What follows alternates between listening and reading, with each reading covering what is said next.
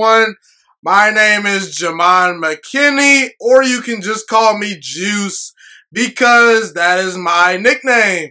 Welcome everyone to the Juice Alert, episode number 49 for you ladies and gentlemen today. If you have not subscribed to the Juice Alert already, be sure to do that right about now. You will not regret it. You can, of course, find me on YouTube as well as podcasting platforms. That includes Spotify, Apple Podcasts, Google Podcasts, all that great stuff. If you're listening on podcasting platforms and you are feeling kind, be sure to leave me a good rating and review. That definitely helps me out right here on the show. And also, if you're listening to this show here on YouTube, be sure to smash that like button right about now. Like I said, that definitely helps me out right here on the show. Today, I'm covering all NBA topics on the show today. A lot of great NBA topics, like I said. We're going to talk about LeBron James and the Los Angeles Lakers, the New York Knicks. We'll talk about James Harden. We'll talk about Russell Westbrook, Kawhi Leonard, and the Los Angeles Clippers, LaMelo Ball, and so much more. A lot of fun, exciting topics to talk about. I'm pumped for the show. You guys should be as well. Before I do get started with the show, however, I just wanted to say you guys can follow me on social media if you want to connect with me there. My Instagram is GHIMAN_MCKINNEY, and my Twitter account is at GHIMANMCKINNEY. And if you want to get specific updates regarding this show, you can follow the Juice Alert both on Twitter and Instagram. The Twitter account is at the Juice Alert, and the Instagram account is the Juice Alert _. Okay, without further ado, people, let's get started with this show right here. I want to kick off the show by talking about Kevin Durant, who now currently plays for the Brooklyn Nets. Now, obviously, we all know Kevin Durant suffered a huge major injury during the 2019 NBA Finals. He tore his Achilles. I felt he should not have played during that NBA Finals. I felt he rushed his way back and he should not have played. But hey, he decided to play. That was a decision that he has to live with. But I gotta say, Kevin Durant making his way back from his Achilles injury, he looks good as new. He looks like the same old Kevin Durant. That's pretty obvious for most people, I would say. I felt Kevin Durant would make a successful comeback because I do believe Kevin Durant is an historically great player, and I do think that he took the amount of appropriate time that was needed for him to come back from this serious Achilles injury. Let's not forget, last year during the bubble, there were some reports that Kevin Durant and Kyrie Irving might return to the bubble for the NBA playoffs, but Kevin Durant said, nah, I'm going to sit it out, and I think that was a smart decision. He took a little bit more extra time. And I said, even if Kevin Durant comes back around 80% of what he once was, that's still one of the 10 best players in all of basketball as we speak today right now. And Kevin Durant has been great in 2021. He averaged on the season 27 points per game. He shot 50% from the field, a career high 45% from three-point range. He was in the MVP conversation early in the season before getting injured once again. Obviously, he is now healthy in the playoffs. We just saw him score 32 points in game one of the playoffs versus Boston. I think Brooklyn definitely has a chance to win it all this year, no doubt about it. But Kevin Durant, to me, is the most talented scorer in NBA history. And I think that this season pretty much confirms it.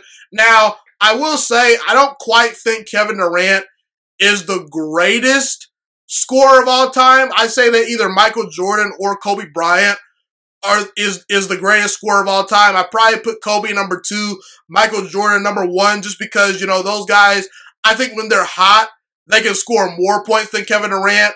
And I've seen them perform better in big games and in more big games than Kevin Durant in regards to the postseason. And I think that in terms of, just evaluating the talent, that's one thing.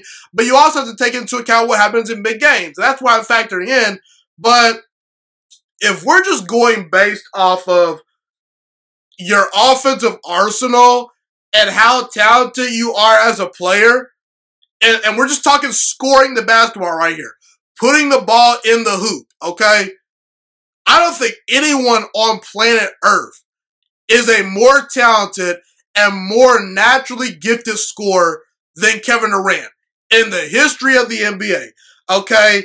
What makes Kevin Durant so great is that he's very unique in his own way because he's 7 foot tall with a 7'6" wingspan, and he handles the basketball like a point guard. I mean, that's very, very rare for someone to see a 7-footer shooting 30-foot jump shots and handling the basketball like a point guard, okay?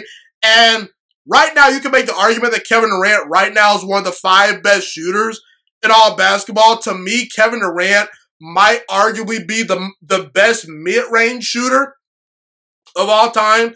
As far as his mid-range jump shot goes, it's either him or Michael Jordan.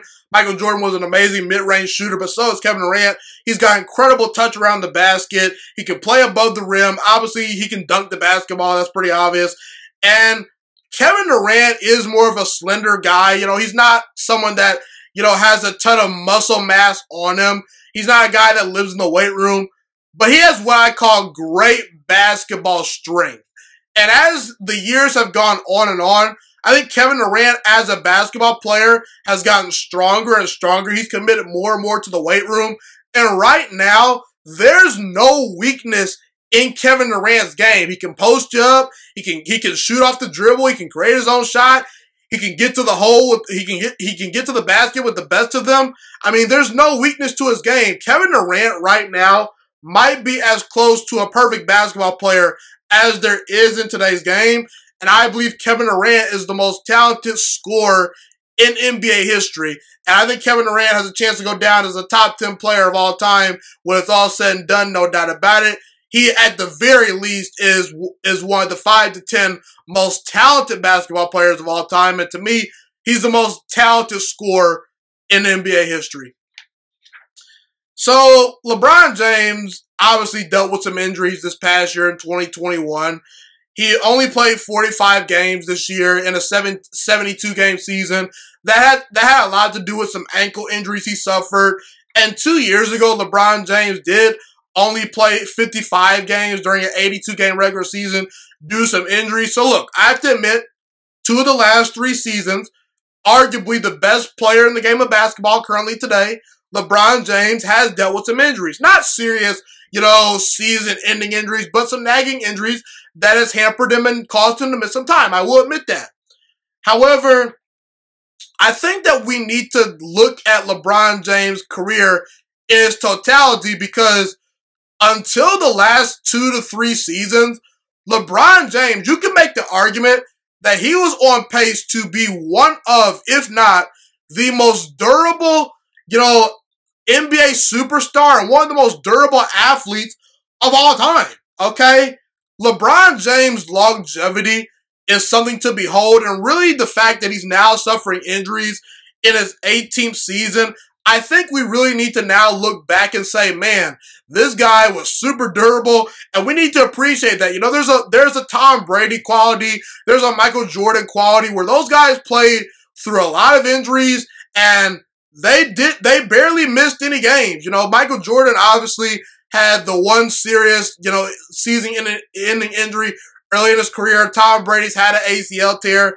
But outside of that, those guys have been durable. And I'd say LeBron James, he's proven to be the ultimate Iron Man over the past 15 to 17 seasons, Prior to LeBron James' first injury 2 seasons ago in 2019, let me list off how many games he played each season.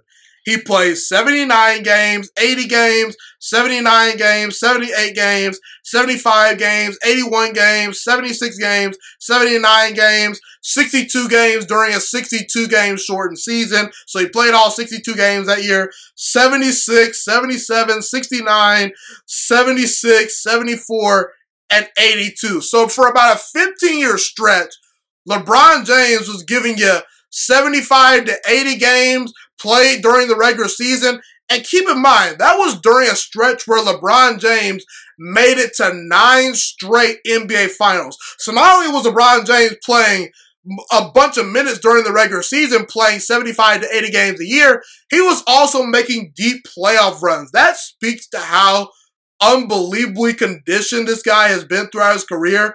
He spends millions of dollars on his body, and rightfully so. I think it's definitely paid off, And many guys choose to work on their game, like work on their skill set, like a Kevin Durant. Like, I think Kevin Durant more so chooses to work on his skills rather than, going to the weight room, and that's fine. I think he still, has a commitment to the weight room. But LeBron is one of those players where he makes sure that the gym is a priority, because he knows that if he can just stay durable year in and year out, the rest will take care of itself. And right now, today, LeBron James just finished his 18th season, and at age 36, the guy averaged 25 points per game, 7 rebounds, and 7 assists. That's pretty unprecedented. A lot of players by age 36 or in their 18th season, they're a role player or a guy that's well past his prime. I don't think LeBron James is in the physical peak of his prime anymore. I think his prime ended 2 to 3 seasons ago. But LeBron James is still one of, if not the best player in all basketball right now today as we speak. I think at worst right now he's a top 5 player. He's still dominating the game of basketball right now. And LeBron James is the ultimate Iron Man, and that's part of his legacy. When we talk about the 4 championships, maybe even more championships by the time his career is over, the 4 MVPs that he's won, I think we also need to include the fact that he's been super durable, and that's potentially what's going to allow LeBron James to one day maybe catch Kareem Abdul-Jabbar as the NBA's all-time leading scorer, okay? Because, listen, obviously you have to score points, but a big reason why Kareem Abdul-Jabbar and Karl Malone are the 2 all-time leading scorers right now is because they played a bunch of games and they were super durable, okay? So I got to give LeBron James a lot of props in that regard. His longevity is something definitely to behold, and that's part of LeBron James' legacy. LeBron James, in the past, has definitely proven he's the ultimate Iron Man. That's part of his legacy. So obviously, LeBron James and the Los Angeles Lakers are looking to make another run to the NBA Finals. Obviously, last year, they won the NBA Finals during the 2020 season over the Miami Heat in 6 games. They were the most consistent team all year, and they got it done. And LeBron James and that coaching staff, along with Anthony Davis and the role players on the Los Angeles Lakers roster, they deserve a lot of credit, okay? However, I do believe the Los Angeles Lakers still have a legitimate chance to repeat this season. I believe the Lakers should be amongst the favorites to win the NBA championship this year. A lot of people are looking to write the Lakers off. I'm not one of those people. Now, I could see a situation where maybe they get upset by Phoenix. Maybe a team like Utah or the Clippers knocks them off before they get to the finals. But if you put a gun to my head right now and you ask me who's going to make the NBA Finals coming out of the Western Conference, I have to pick the Los Angeles Lakers. And from this point going forward, I believe LeBron James has enough for this Lakers team to not only repeat, but compete for championships for the next couple of seasons, okay? Through the latter part of LeBron James' career, he will have a chance to still compete for championships, and I'll tell you why, okay? First of all, it's really by default. I mean, when we look at the Portland Trail Blazers out west, they rely way too much on Damian Lillard. You look at the Denver Nuggets. They're a small market team. There is some limitations to this roster, and this year Jamal Murray's hurt, okay? And last year, we saw the Denver Nuggets with Jamal Murray. I understand that they were getting experience. They were a young team. Nikola Jokic is great, but they lost in 5 games to a healthy Anthony Davis and LeBron James. I'll take LeBron James and Anthony Davis over Nikola Jokic and everyone else on that roster. I'll take LeBron and AD versus those guys. The Utah Jazz, I think they rely a little bit too much on Donovan Mitchell. Donovan Mitchell's really their only shot creator. And let's be real, I don't see the Lakers losing to a team like the Utah Jazz, who has a lot of good players, but not quite enough star power. Not to mention Donovan Mitchell has only won 1 playoff series in his career. The Phoenix Suns, I like them a lot, and I do think they have a chance to push the Lakers to a 6 or 7 game series this year. But the Phoenix Suns last year were a non-playoff team. In year number 1, do we expect them to make an NBA Finals run?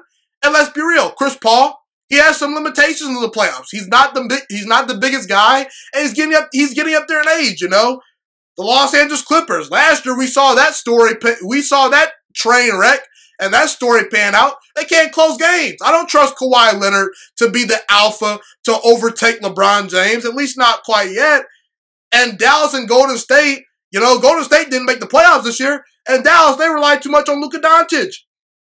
LeBron James and Anthony Davis in every single series they play this year, except for when they go against the Brooklyn Nets, they're going to have the two best players on the court at all times. And I think that, you know, they still match up pretty well with the Brooklyn Nets because the Brooklyn Nets, they're more of a finesse team, and the Lakers, they're a team that can get physical with you. I would slightly favor the Brooklyn Nets to win the NBA Finals this year and pretty much going forward, just because I think Kevin Durant is really, really talented. James Harden is really, really talented. And let's be real, the Brooklyn Nets have a lot of firepower on offense, and even some really good role players like Joe Harris that no one talks about. Kyrie Irving's really good, you know. But I expect LeBron James to get this team to the NBA Finals. It should be finals or bust for this Lakers team. That should be the expectations with the talent on this team, okay? And for the first time in LeBron James' career, maybe not the first time in his career, but for the first time for a while, since he, you know, played for the Miami Heat, he has some real support by his side. Let's not forget, when LeBron James was hurt this year, the Lakers obviously weren't knocking teams' socks off, but they were able to stay afloat in a very tough Western Conference. In fact, I remember them dominating the Brooklyn Nets without Anthony Davis and without LeBron James. And Kevin Durant played in that game, okay? I remember them beating the Phoenix Suns without LeBron James. In the past, when LeBron James has been on the Cleveland Cavaliers, when he doesn't play, boy, oh boy, were they just a bad team and not fun to watch. But now LeBron James doesn't have all the pressure on him, you know. He's got a very good head coach in Frank Vogel by his side. Anthony Davis is a very talented player, one of the 10 best players in all basketball. Dennis Schroeder is a very good, you know, scoring point guard. Montrezl Harrell is really good. Kyle Kuzma is pretty good. You got Andre Drummond to protect the rim. Caldwell Pope is a really good veteran player that can contribute. Alex Caruso, Wesley Matthews, Marc Gasol. This Lakers team is really, really deep. And not to mention, the final thing that gives me hope that the Los Angeles Lakers can potentially go out there and win a championship with LeBron James still to this day is the Los Angeles Lakers play really good defense. They're the best defensive team in all basketball, and we've seen throughout the playoffs, you know, over the last 15 to 20 years, the teams that have the best players, you know, the star players, you know, the Kobe's, the Shaqs, the LeBrons, the Durants, those are the teams that win titles, and teams that can get stops defensively are teams that win titles, okay? So while the Brooklyn Nets are jacking up a bunch of threes, the Clippers are jacking up a bunch of threes, the Jazz are jacking up a bunch of threes, you know, Golden State with the three ball, the Lakers have the ability to slow things down and play different styles and different brands of basketball. And that lends itself to the playoffs. So, look, I'm not guaranteeing that LeBron James is going to ever win another championship with the Los Angeles Lakers. A lot of things could happen, but I think it's definitely likely that he potentially at least can get to another finals. And as far as I'm concerned, until I see LeBron James, you know, declining, or Anthony Davis, you know, really suffering injuries year in and year out, I expect this Lakers team to compete for championships. And that should be the standard. Don't give me the LeBron James excuses. LeBron James has more than enough to go out there and lead the Los Angeles Lakers to another championship. He's already done it once. I could see him doing it once again, maybe this year, or at least in the next couple of years going forward. The Lakers will be in the championship picture, and LeBron James has enough support with the Los Angeles Lakers. Okay, so obviously we all know that the Golden State Warriors missed the playoffs this year. They were a victim of the new rules that implemented the play-in tournament for the NBA.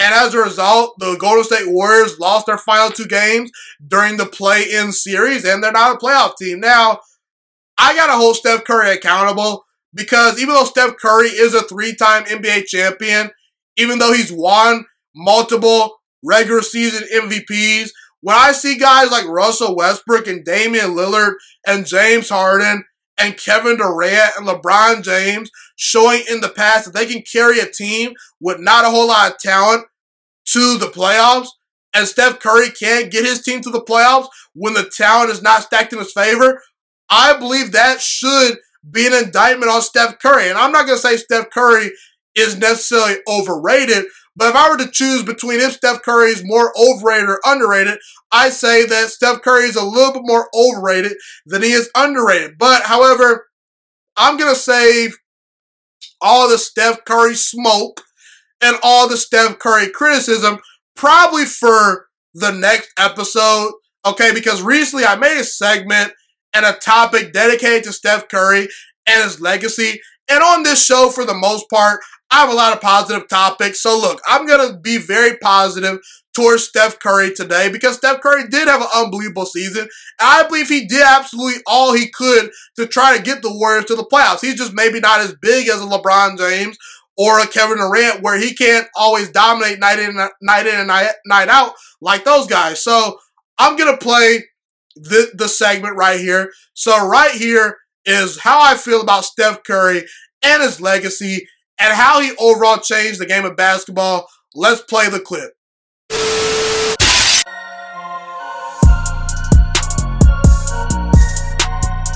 Steph Curry, the Golden State Warriors point guard, is having an unbelievable season in 2020.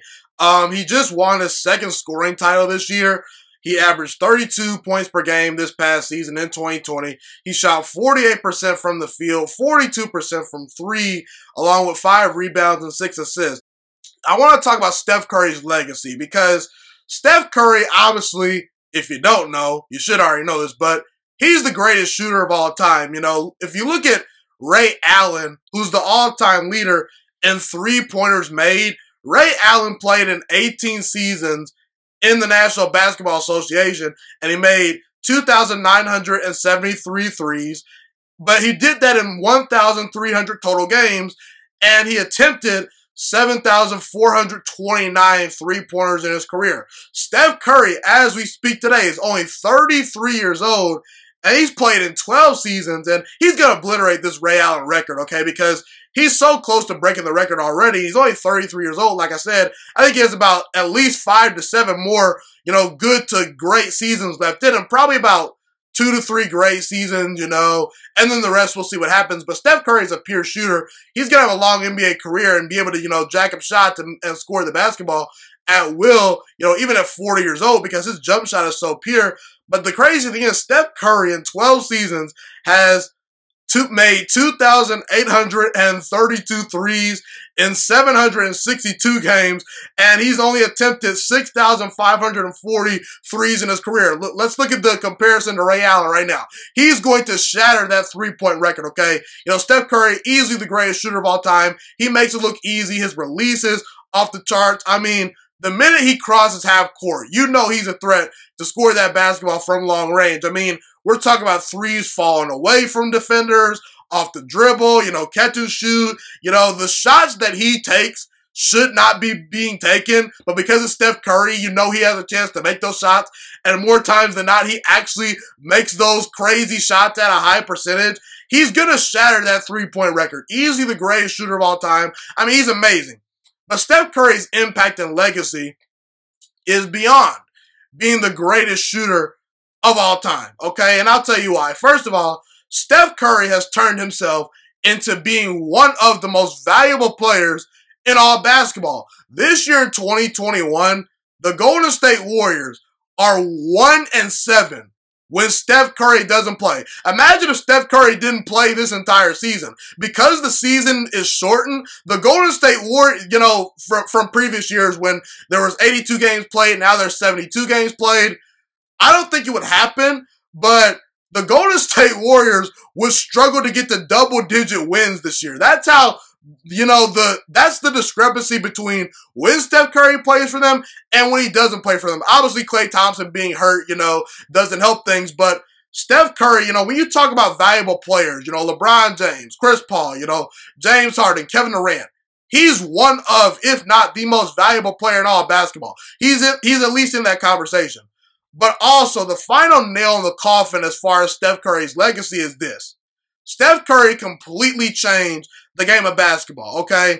This year, the Utah Jazz led the entire NBA in three-pointers made with 16.7 threes made per game.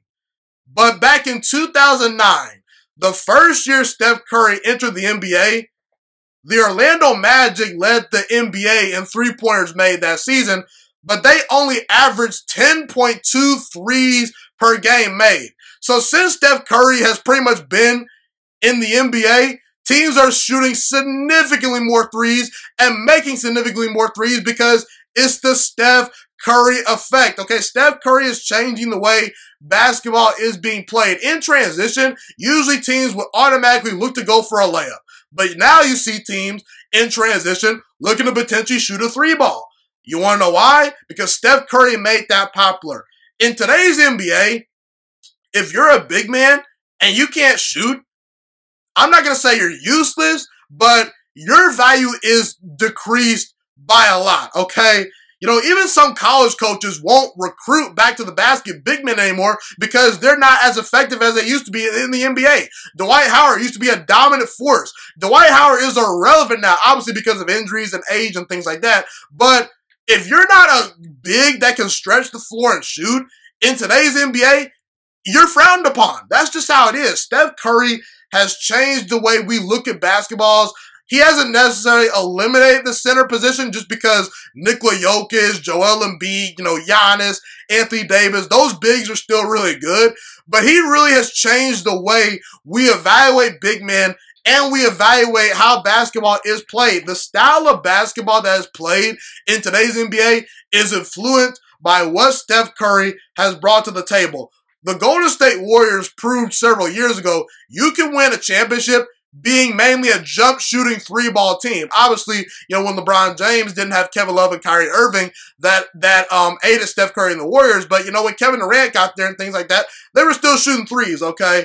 And Steph Curry has given kids across the nation and across the world a lot of hope, okay? The biggest reason why is because Steph Curry has proven you don't need to be able to jump out the gym to make it in the NBA. You don't need to be crazy, hyper athletic. If you can handle the basketball and if you can shoot the three ball, you got a spot in the NBA somewhere if you put in the work and if you're good enough. Steph Curry, to a certain degree, is just smarter than everyone else. Steph Curry realized, okay, if I can make three-pointers at a high percentage, not only can I take less shots than guys like Russell Westbrook and John Wall, and not only score more points because a three is worth more than a two, not only can I score more points, I can score more efficiently, and I can conserve my energy because if you're shooting three balls, you're not driving to the basket as much as like Russell Westbrook and John Wall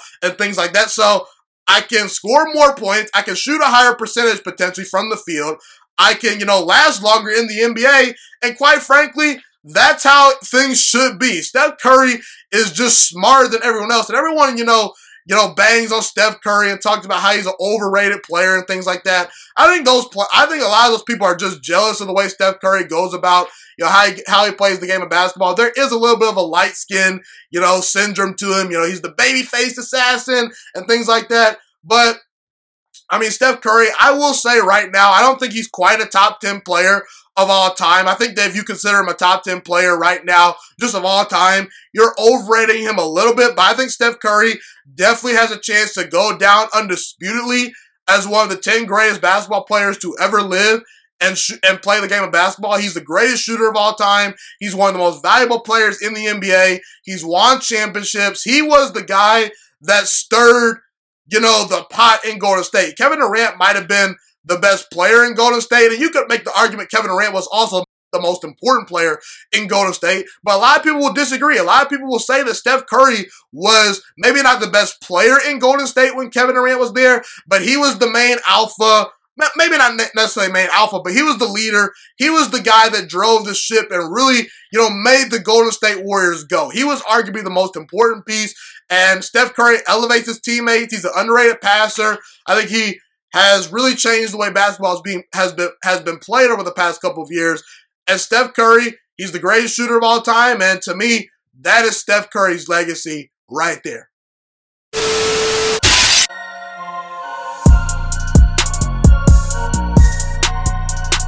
Well, I hope you all enjoyed that segment right there. Steph Curry definitely climbing up that all-time list. However, this past year, the fact that he didn't make the playoffs, it's pretty disappointing. But enough about Steph Curry. I now want to talk about the Portland Trail Blazers point guard Damian Lillard. Damian Lillard, to me, is on pace to be a Hall of Fame player.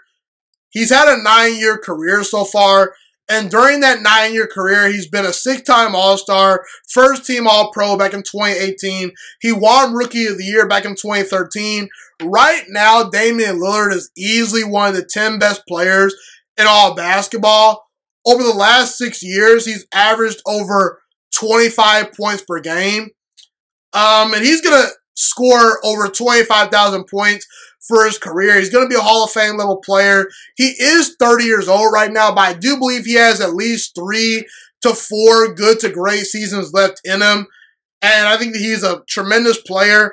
And 8 of the last 9 years, the Portland Trail Blazers have been to the playoffs, led by Damian Lillard. And we've also seen Damian Lillard hit multiple game winners in the playoffs. He's one of the most clutch players in the NBA. We talk, when we talk about clutch players in the league, I mean, I can bring up the fact that Damian Lillard had a game-winning shot to end the series versus James Harden and the Houston Rockets a couple of years ago. He had a game-winning shot a couple of years ago in the playoffs versus Russell Westbrook and the Oklahoma City Thunder. He's a clutch player, no doubt about it. He has ice in his veins. However, anytime I think about Damian Lillard, I get sad because I don't see the Portland Trail Blazers winning a championship anytime soon. And I truly believe the Portland Trail Blazers are wasting away Damian Lillard's greatness. Now, part of this is on Damian Lillard because he has the freedom to do whatever he wants. He could be like Kawhi Leonard and go join a different team and maybe compete for a championship. He could be like Kevin Durant and LeBron James and, join a super team and maybe win a ring or two, He has that freedom. And Damian Lillard chooses not to utilize that freedom. He wants to stay in Portland, which I have no problem with, but part of the reason why Damian Lillard's not on a championship level team is because, he hasn't put himself out there. He's decided to stay in Portland. And I respect it, but it's also very, very rare that a player like Damian Lillard comes around. And it's very, very rare that a star player of the caliber of Damian Lillard wants to stay with the same team that drafted him and actually build something and try to compete for a championship. And quite frankly, the Portland Trail Blazers have failed to take advantage of some of Damian Lillard's best years. Now, potentially, could they compete for a championship down the road? Maybe, maybe not. We'll see. But I truly think the Portland Trail Blazers have wasted already a good chunk of Damian Lillard's prime. The Portland Trail Blazers have made the playoffs 8 of the last 9 years. That's very, very good. But to me, the Portland Trail Blazers are just good with being good enough.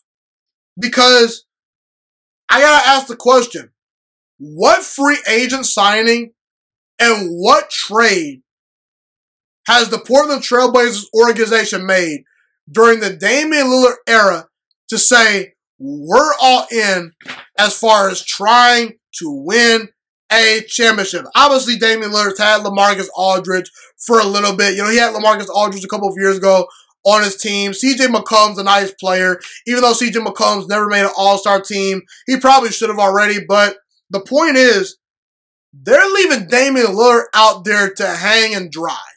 And I saw Damian Lillard put on a show versus the Denver Nuggets last night. And it didn't matter. You want to know why? Because Nikola Jokic and the Denver Nuggets have a much more talented roster than Portland. Damian Lillard is up against the wall. He doesn't have the sporting needs to win a championship. And if Portland was serious about winning a championship, they'd be more aggressive in free agency. They make some more trades to really get things popping. Okay, they really would. They do those things. And I understand Portland's a small market, but if you truly want to be great and you truly want to compete for championships, you'll go out your way to make things work. And Portland just simply has shown me that they're good at being good enough. And I feel very sad for Damian Lillard because I truly believe that when it's all said and done, we might be in a situation a couple of years from now where we forget just how great Damian Lillard was and is because he's not on a championship team. Because we don't see him in as many big games as Kevin Durant or LeBron James and things like that. So, I think Damian Lillard is an excellent player. I'd actually rather have Damian Lillard over Russell Westbrook. I think Damian Lillard is much more clutch and not a liability late in games. I think he's a much better shooter. I think he understands and has a better feel for the game of basketball than Russell Westbrook. Russell Westbrook really only has one gear where it's all go, go, go, go, go, where he really makes bad decisions in the worst moments in the playoffs. Damian Lillard, to me, is more even keel when it matters most under pressure. I've seen Damian Lillard under pressure elevate and get better and drag sorry teams to playoff series wins. While Russell Westbrook can get you to the playoffs, he doesn't always win the series, okay? But I'm not trying to bash Russell Westbrook. He's an excellent player, but I think Damian Lillard is one of the best point guards in the NBA, and his career is being wasted away by the Portland Trailblazers. The Portland Trailblazers have taken Damian Lillard's greatness for granted, and the Portland Trailblazers, to me, are wasting away Damian Lillard's greatness for all the reasons that I mentioned. It's a very sad story. Let's transition to the Phoenix Suns. So the Phoenix Suns are officially back in the playoffs and for the first time in over 10 years. Okay, they are a playoff team this year in 2021. They're the number 2 seed in the Western Conference with a 51-21 record. They're the number 2 seed. And they currently are going against the defending NBA Finals champion Los Angeles Lakers, led by LeBron James. And currently the Suns do have a 1-game lead on the Los Angeles Lakers. I do believe that series has a chance to go 7 games. I think that's pretty much a coin flip, depending on who's going to win that series, okay?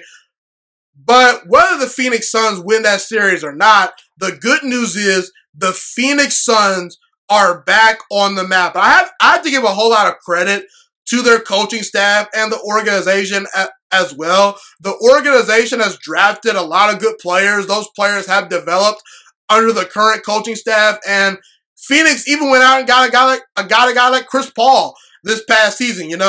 That's the right way to do things. You find the right head coach. The organization drafts players well. Those players get developed under the culture that the coach establishes. And then sometimes you just got to go out there and make a move for a star player.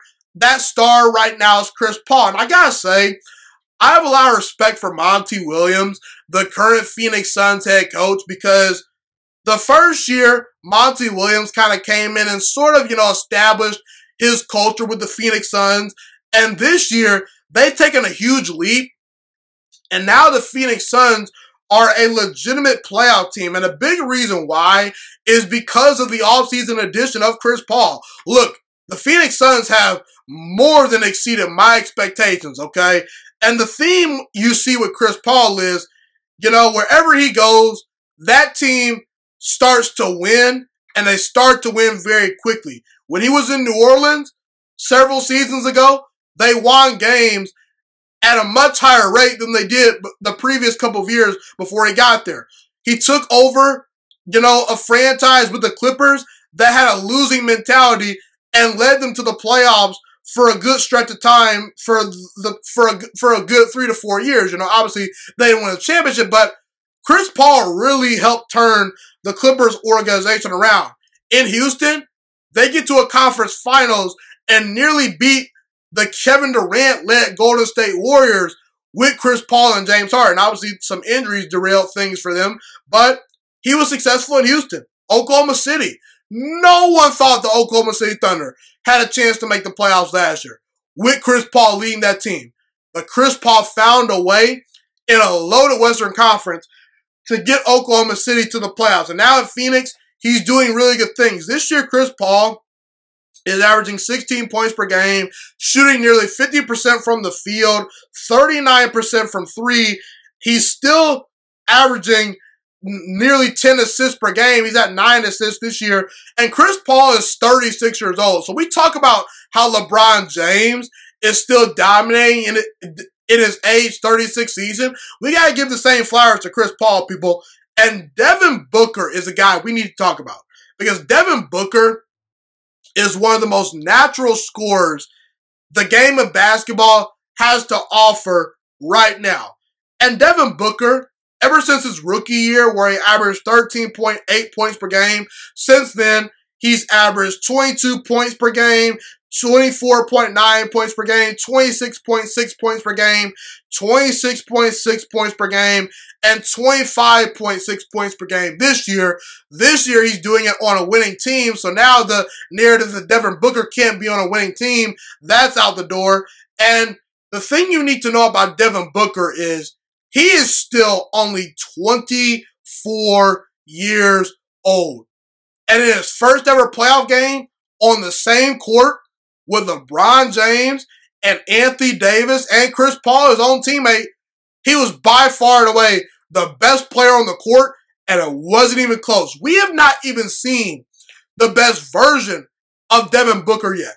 He has an immense amount of potential. He's still learning the game of basketball, and he's still getting better and better, and I think he's going to score a lot of points, and he has a bright future in the NBA. Not to mention DeAndre Ayton, former number 1 overall pick, was shooting 62% from the field this year.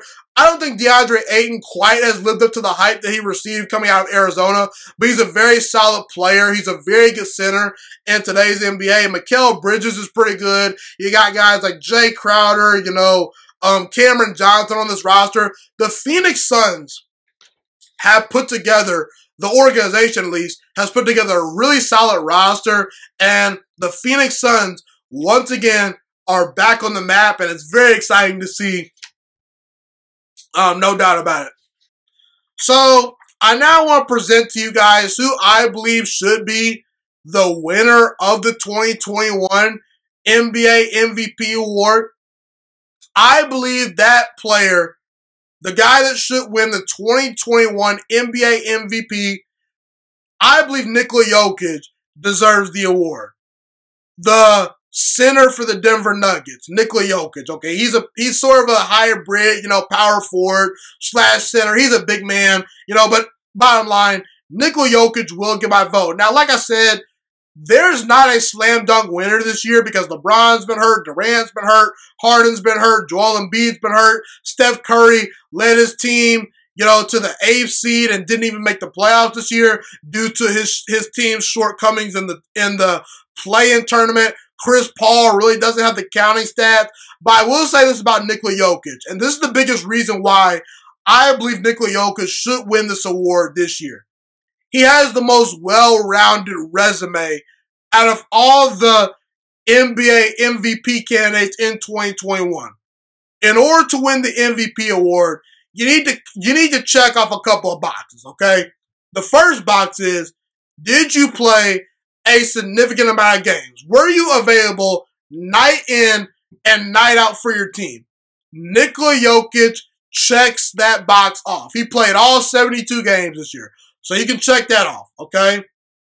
Also, is your team winning games? A big reason why Steph Curry is not going to win the MVP award this year is because, the Golden State Warriors missed the playoffs, okay? Nikola Jokic led the Denver Nuggets to the number 3 seed in the Western Conference, and they won 47 games. And Nikola Jokic is by far and away their best player. Okay, that's not even, up for debate. Okay, so he won games. He checks that box off. And also, how's your supporting cast? Do you have the greatest supporting cast? Are you elevating your team? Well, I can point to the fact that Jamal Murray missed a significant amount of time this year due to injury. And Nikola Jokic and the Denver Nuggets, they didn't miss a beat. They really didn't. Nikola Jokic elevated his game in the absence of Jamal Murray, who is their second best player right now at the time. I know Michael Porter Jr. is really good, but I think Jamal Murray is a better player, at least right now today. Okay? And if you look at Nikola Jokic's numbers, that's the last final point you have to check off. Do you have good enough numbers? I'm sorry, Chris Paul, you're a great candidate for MVP this year, but you don't quite have the statistical evidence to show that you're the MVP. Nikola Jokic has more than enough evidence stats-wise to show that he's the MVP. Okay, he's averaging 26.4 points per game this year, 10.8 rebounds, 8.3 assists, not to mention he shot 56% from the field and 38.8% from three. And Nikola Jokic this year led the Nuggets in points, in rebounds, assists, and steals. He was also number 1 in the NBA in PER, which is pretty much like the passer rating of the NBA. You look at, each year in the NFL, you look at passer rating. Usually Aaron Rodgers leads the, NFL in passer rating every single year. That's a big reason why he's won multiple MVP awards, because when you look at the advanced numbers and the advanced analytics usually point to, Patrick Mahomes, Aaron Rodgers, and things like that.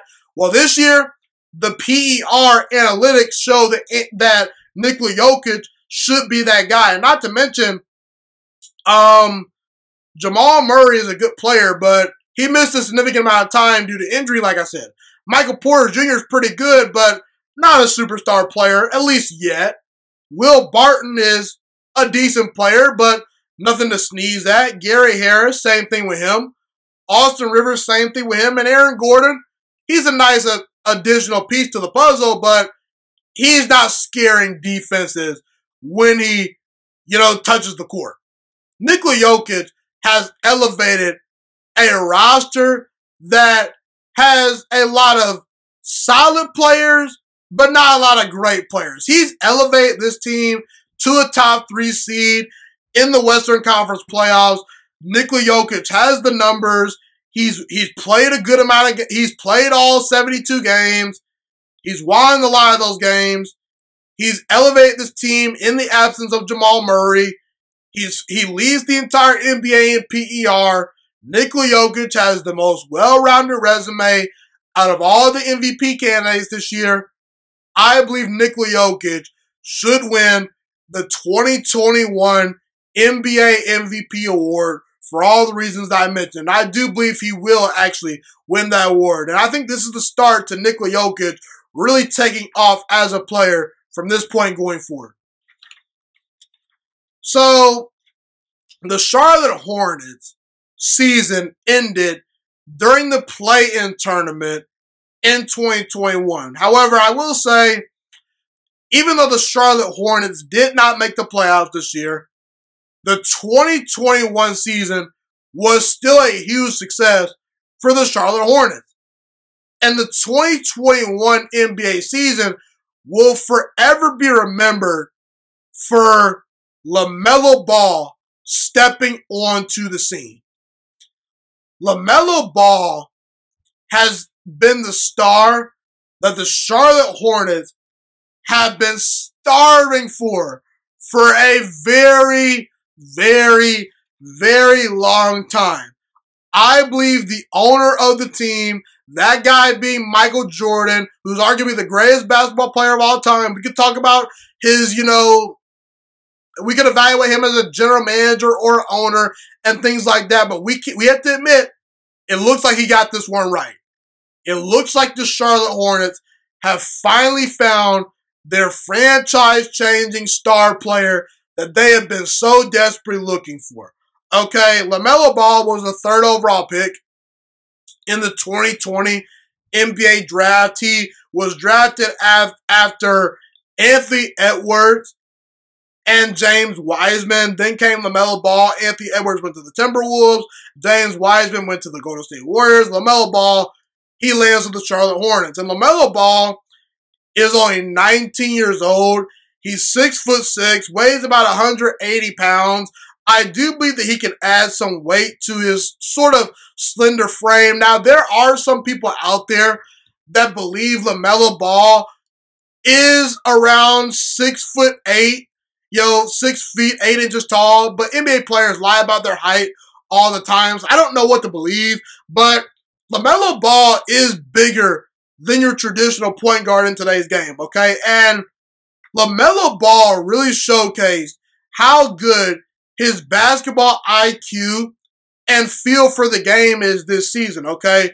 He is a naturally very good passer that sees the court very well, especially by rookie standards, okay? And he's going to continue to get better and better in that regard, okay? And coming into the NBA, LaMelo Ball had questions about his jump shot. I think he answered a lot of those questions this year, okay? He's shown the ability to be an effective three-point shooter this year, and he showed the ability to create his own shot consistently. And I think that's what you look for in these guys, Can this guy hit an open three? Can he create his own shot? Can he not be a liability on offense as far as shooting the basketball? LaMelo Ball is not all the way there as a shooter, but I think he has a lot of potential, okay?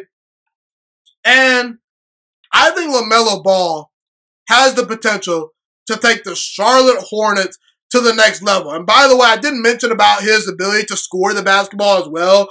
LaMelo Ball, to me, does strike me as a guy that sometimes looks to pass first, but he is more than capable of being a guy that can score 20 to 25 points per game on any given night. I don't know if he's ever going to be a guy that consistently gives you 28 to 30 points per game on any given night, just because his mentality is not always to score first, but the physical tools are definitely there. The size, the athletic ability, the basketball IQ.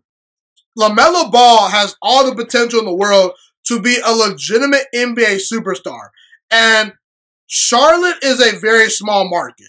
And the reason why I bring that up is because if you're a small market, it's hard for you to attract free agents. But because LaMelo Ball has so much clout and so much star power, I believe he can get players to come play for the Charlotte Hornets.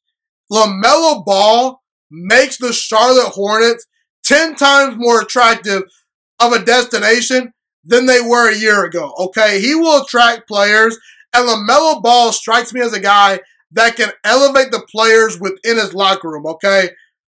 I really, truly only have 2 glaring questions about LaMelo Ball going forward. And by the way, if LaMelo Ball never gets any better as a player, he's still going to be a very successful NBA player that can be effective, potentially on a championship team, at least being a solid contributor, and he's going to make a lot of money, okay? But I have 2 glaring concerns about LaMelo Ball going forward. I truly want to know, how great does LaMelo Ball want to become? Is he obsessed with having success? Is he a true gym rat? Is he going to do everything in his power to maximize the God-given ability that he has? Because let's be real, people, the physical tools are there. But how much will LaMelo Ball maximize his skill set? Is he going to be a guy like Ben Simmons that has all the ability in the world, but for whatever reason doesn't tap into that potential? Or is he going to be a guy that works extremely hard and gets significantly better and reaches his ceiling? What's he going to be? Is he going to be in between? I want to find out. And also, this is the biggest thing right here, because sometimes players just have a ceiling. Some players just aren't great shooters, and we hope, this guy, we hope he can become a great shooter, when in reality, he's probably never going to become a great shooter. You should just lower your expectations right here. But this is the one thing that LaMelo Ball truly can control, okay? Does LaMelo Ball deep down have a killer instinct? Let's be real, people. Either you have it or you don't. Now, it can be developed to a certain degree. Some players come into the NBA with not the, best killer mentality, and they end up becoming alphas. But that habit at times is hard to break, or I should say it's hard to break into that habit, I want to know how hungry LaMelo Ball is. And if he has that it factor, that killer instinct that when it's the fourth quarter, he's a guy that's willing to take over. Is he a guy that's willing to defend the best player on the opposing team night in and night out? How much of a killer instinct does LaMelo Ball have? Because, listen, people, the guys that have the killer instincts, like the Kevin Durant, like the Michael Jordans, like the Kobe Bryants, even at times the LeBron James, those are the guys that are the most successful in the NBA. A lot of people knock LaMelo Ball from coming from a rich family and a rich background where he was spoon-fed. I'm not one of those people that did that. However, I want to see if LaMelo Ball truly has that dog mentality in him, because there's some players out there that I know for a fact has it. I know for a fact John Morant has that. I know for a fact Anthony Edwards has that. We'll get to Anthony Edwards later on in the show very shortly.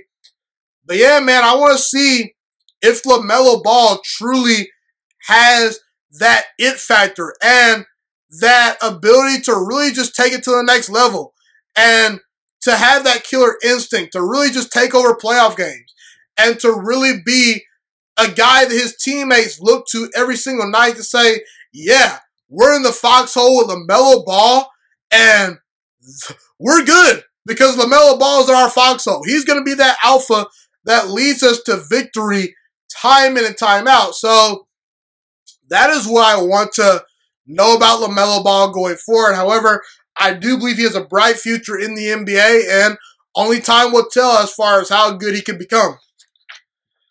Okay, everyone, I'm going to take a short break. When I return, I will talk about Anthony Edwards and the Minnesota Timberwolves. Is Anthony Edwards potentially a guy that could end up having a better career than LaMelo Ball? Is he a future NBA superstar?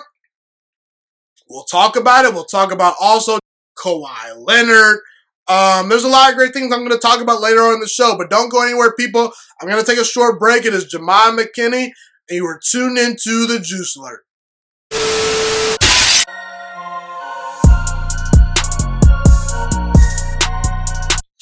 Okay, I am back. I now want to talk about Anthony Edwards, as I promised you guys, when I went to break. So Anthony Edwards was the number one overall pick of the 2020 NBA draft. He obviously got drafted by the Minnesota Timberwolves, and I was a fan of that pick. I endorsed the Minnesota Timberwolves before that draft to go out there and get Anthony Edwards. That's the guy I felt they should have gotten, and I was a fan of the pick, like I said. And what you don't know, if you don't know, Anthony Edwards, like I said, he was drafted before guys like James Wiseman, LaMelo Ball, who went number 3 overall, Tyrese Halliburton with number 12 overall to the Kings. He's kind of flown under the radar, but I want to focus in on Anthony Edwards, I want to discuss how his rookie year played out and if Anthony Edwards was truly worth the number 1 overall pick. Now, obviously, we won't know the answer to that question, until the next 3 to 4, maybe 5 years. Once we, get 5 to 6 more seasons of information and data and watch Anthony Edwards more closely and LaMelo Ball more closely and this whole rookie class more closely, we'll have the answers to our question. But I will say, Because LaMelo Ball has such an incredible start to his rookie season, and everyone was so enamored with him, and rightfully so. LaMelo Ball had a great rookie season before getting injured, then obviously returning and, still playing very well. But he had a good rookie season. But a lot of people were quick to write Anthony Edwards off this year after a very slow start. The first 30 games or so, he wasn't playing up to expectations. He was taking bad shots. He didn't seem fully engaged with the offense, and he just didn't look like the guy that we thought was going to be the guy that we projected him to be with the number one overall pick. He got to a very slow start, wasn't all that efficient from the field. But I will say, based on the totality of Anthony Edwards' rookie season, if you're a Minnesota Timberwolves fan or an Anthony Edwards fan, I think you should definitely be encouraged by what Anthony Edwards presented to the table his rookie year, if you take into account the whole totality of the season. And so far, I believe Anthony Edwards was worth the number one overall pick. Even if LaMelo Ball ends up being better than Anthony Edwards, who's to say that he can't be the quote-unquote Hakeem Olajuwon of his draft class? Everyone talks about Michael Jordan and how he's the greatest basketball player of all time, but while the Houston Rockets probably would have liked to have gotten their hands on Michael Jordan, they're not upset that they got their hands on Hakeem Olajuwon, and that's kind of how I feel about Anthony Edwards. Even if LaMelo Ball ends up being a better player than Anthony Edwards, I think when it's all said and done, we're still going to look back on Anthony Edwards' career and say, that guy was a heck of a basketball player. I think Anthony Edwards has a lot of potential. We saw significant growth from Anthony Edwards during his rookie season, and I will not be shocked for 1 second if Anthony Edwards ends up becoming better than LaMelo Ball. And to be quite honest with you, I'm sticking to my initial evaluation. I liked LaMelo Ball when he was entering the NFL draft during the pre-draft process, but I liked Anthony Edwards a little bit more.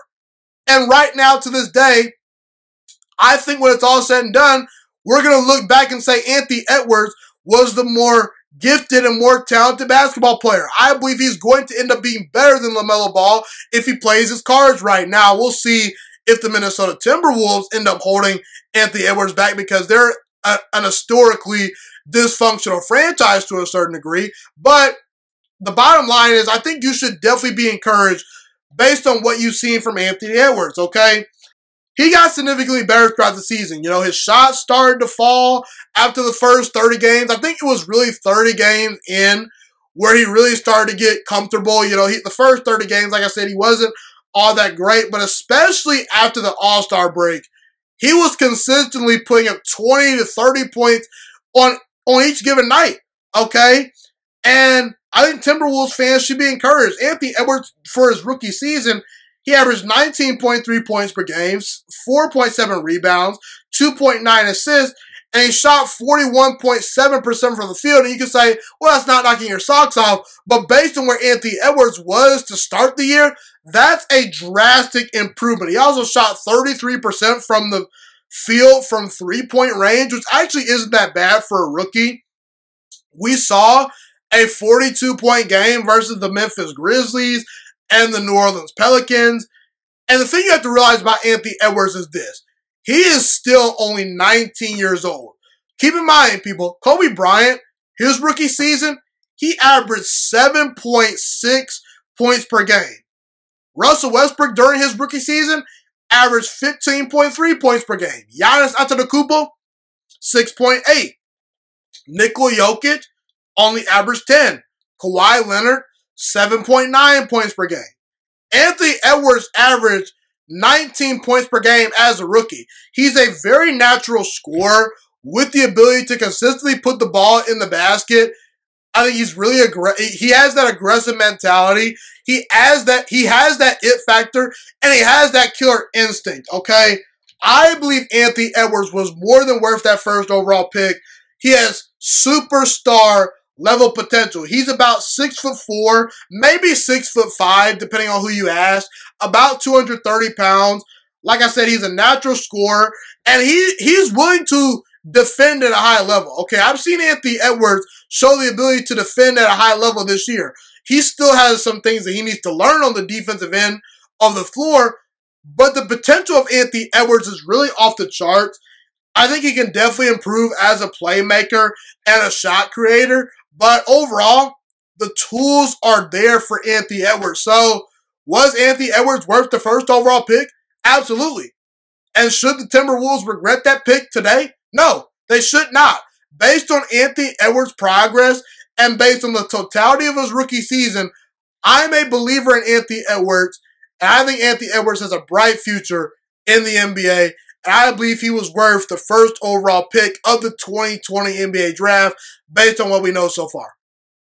Okay, so I now want to circle back to Kevin Durant, who currently plays for the Brooklyn Nets. Now, as you all know, Kevin Durant won 2 NBA Finals MVPs with the Golden State Warriors, and there's this belief among a large majority of NBA fans that Kevin Durant's rings are fake. And that is simply not true, at least in my opinion. Let me tell you something right now. There is no such thing as a fake ring, okay? No such thing. There takes a certain commitment to excellence to winning a championship. There's a certain grind in the playoffs and in the regular season, okay? And the playoffs are a whole new animal than the regular season. The physicality, the officials, you don't get certain calls in the playoffs. And in reality, you have to beat a team 4 times in a best-of-7 series, okay? It's not like the NFL playoffs where you face a team 1 time and then, boom, you're out of there. I'm sorry, but I don't think very many teams would have beaten the New England Patriots 4 times in a best-of-7 series back when Tom Brady and Bill Belichick were together. That's just my opinion, though, okay? The truth of the matter is this. The Golden State Warriors became a dynasty because of Kevin Durant. They were not a dynasty before Kevin Durant got there. It looked like they potentially could have been a dynasty. They won an NBA Finals, back in 2015. Now, granted, LeBron James didn't have any help in that series. Kyrie Irving and Kevin Love got injured. But what do you know? The very next year, when LeBron James has a healthy squad, the Golden State Warriors choke in the NBA Finals, okay? And Golden State could have ran it back and returned the same team that they returned the previous year. But no, you know what Golden State thought to themselves? They thought, man, this Cleveland Cavaliers team is really good. We're in trouble. We need Kevin Durant. Draymond Green was reportedly calling Kevin Durant hours after the Golden State Warriors lost in the NBA Finals. It was reportedly that he was calling Kevin Durant in the parking lot, begging Kevin Durant and recruiting Kevin Durant to come play for Golden State. And obviously Steph Curry had no problem with Draymond Green recruiting Kevin Durant because Steph Curry could have very easily said, nah, we're good. But no, Steph Curry invited Kevin Durant on board. And there was a theme with the Golden State Warriors before they got Kevin Durant. They had a great system that was put in place by Steve Kerr where the team was shooting threes and things like that. And they were fun. They were magical. They were a finesse team that was doing good things. But the deeper and deeper the Warriors got into the playoffs, the more that system got thrown out the window because a system can only take you so far. But eventually, you're going to face some long, lengthy defensive teams that can get physical with you. And the 3-ball, sometimes it's not going to work for you in the finals versus a LeBron James, and things like that when the Cleveland Cavaliers decided to play real defense. That system got exposed in the NBA Finals. But when you have Kevin Durant is an exception to the rule and improves any system, okay? Because Kevin Durant, he's arguably the best one-on-one player in the entire NBA. If you just isolate Kevin Durant, more times than not, it's an automatic bucket, okay? And Kevin Durant, he made the Golden State Warriors unbeatable. The first year he got there, the Golden State Warriors went 16-1 in the playoffs. 16-1. 16 wins, 1 loss. I mean, Kevin Durant, there's something to be said for him being the driving force for the team and him making the Golden State Warriors an all-time great team that was an unstoppable force of nature at times. And not to mention, Kevin Durant was the NBA Finals MVP. Had he have ridden Steph Curry and Klay Thompson's coattails and been out there averaging 18 or 17 points per game, then you might have an argument. But no, Kevin Durant was the guy the Golden State Warriors called on when it mattered most in crisis. When things got tough, you know who they relied on? It wasn't Steph Curry. It wasn't Klay Thompson. It sure as heck wasn't no Draymond Green. It was Kevin Durant. In the first NBA Finals the Golden State Warriors got to, Kevin Durant averaged 35 points per game, had 8 rebounds and 5 assists, and shot 55.6% from the field. Okay, he vastly outplayed LeBron James. It wasn't even close. He does the same thing the very next year, averaging 29 points per game, nearly 11 rebounds, and 7.5 assists.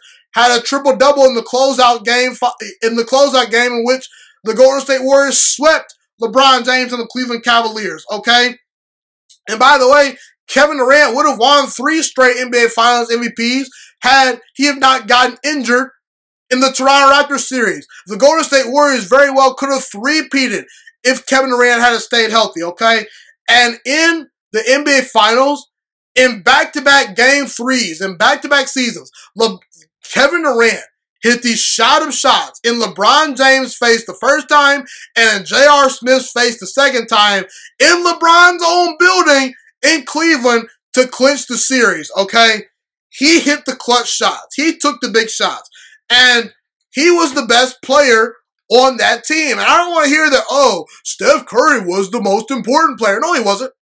Because if he was the most important player, you wouldn't have went out and got Kevin Durant. Okay? And by the way, if everyone out there is calling LeBron James an undisputed top 5 player of all time and is putting him in the GOAT conversation, doesn't that say a lot about Kevin Durant? The fact that he outplayed the guy that you were putting, that a lot of people in the media are putting in the GOAT conversation. Kevin Durant was the best player on an all-time great team. He's one of 12 players to have won multiple NBA Finals MVPs. Only Michael Jordan, Tim Duncan, LeBron James, Magic Johnson, and Shaquille O'Neal, aka Shaq, have more NBA Finals MVPs than Kevin Durant. And what have the Golden State Warriors done since Kevin Durant left them? Oh, let's see here. They couldn't win the NBA Finals when he got injured. Everyone talked about, oh, the Golden State Warriors, they might be a better team without Kevin Durant. No, if Kevin Durant played in that Toronto Raptors series, the Golden State Warriors would have won that series easily, okay? But Golden State without Kevin Durant, they couldn't hang with Kawhi Leonard and the crew. The very next year, without Kevin Durant, the Golden State Warriors missed the playoffs. And this year, the Golden State Warriors missed the playoffs once again without Kevin Durant. So, I just cringe every time I hear that, oh, Kevin Durant's rings are fake. You know, he's not an NBA champion. He's a cupcake. All those arguments to me are just silly.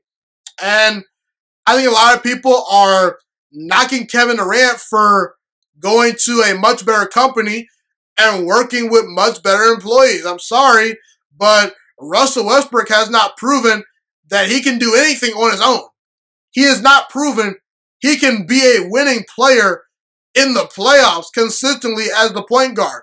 Obviously, they got to the NBA Finals in Oklahoma City, a couple of years ago, but weirdly enough, the fact that Russell Westbrook got better as a player and demanded more of the offense to be ran through him, and the fact that Oklahoma City coddled Russell Westbrook and not Kevin Durant, that was one of the ultimate downfalls for Kevin Durant deciding to leave Oklahoma City. And it's just one of those things where Kevin Durant really had nothing else to prove other than he can be an NBA champion.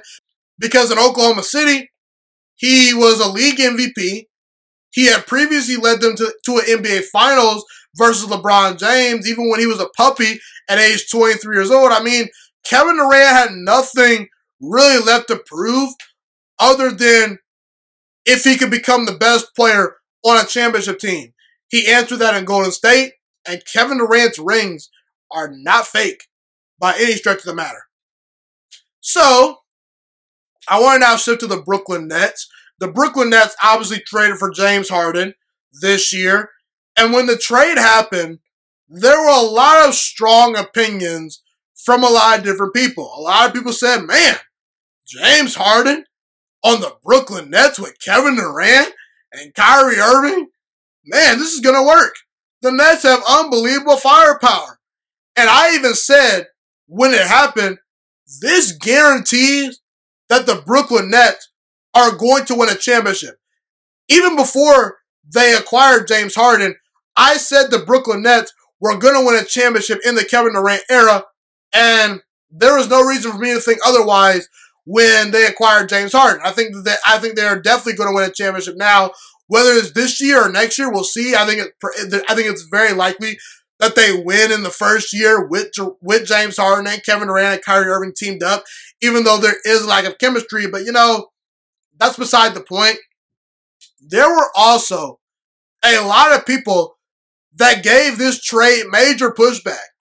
A lot of people said, oh, bad move. There's only one basketball. There are too many egos on this team. James Harden, Kyrie Irving, and Kevin Durant, they're not going to be able to sacrifice. There's only one basketball. The Nets lost all their depth in the trade.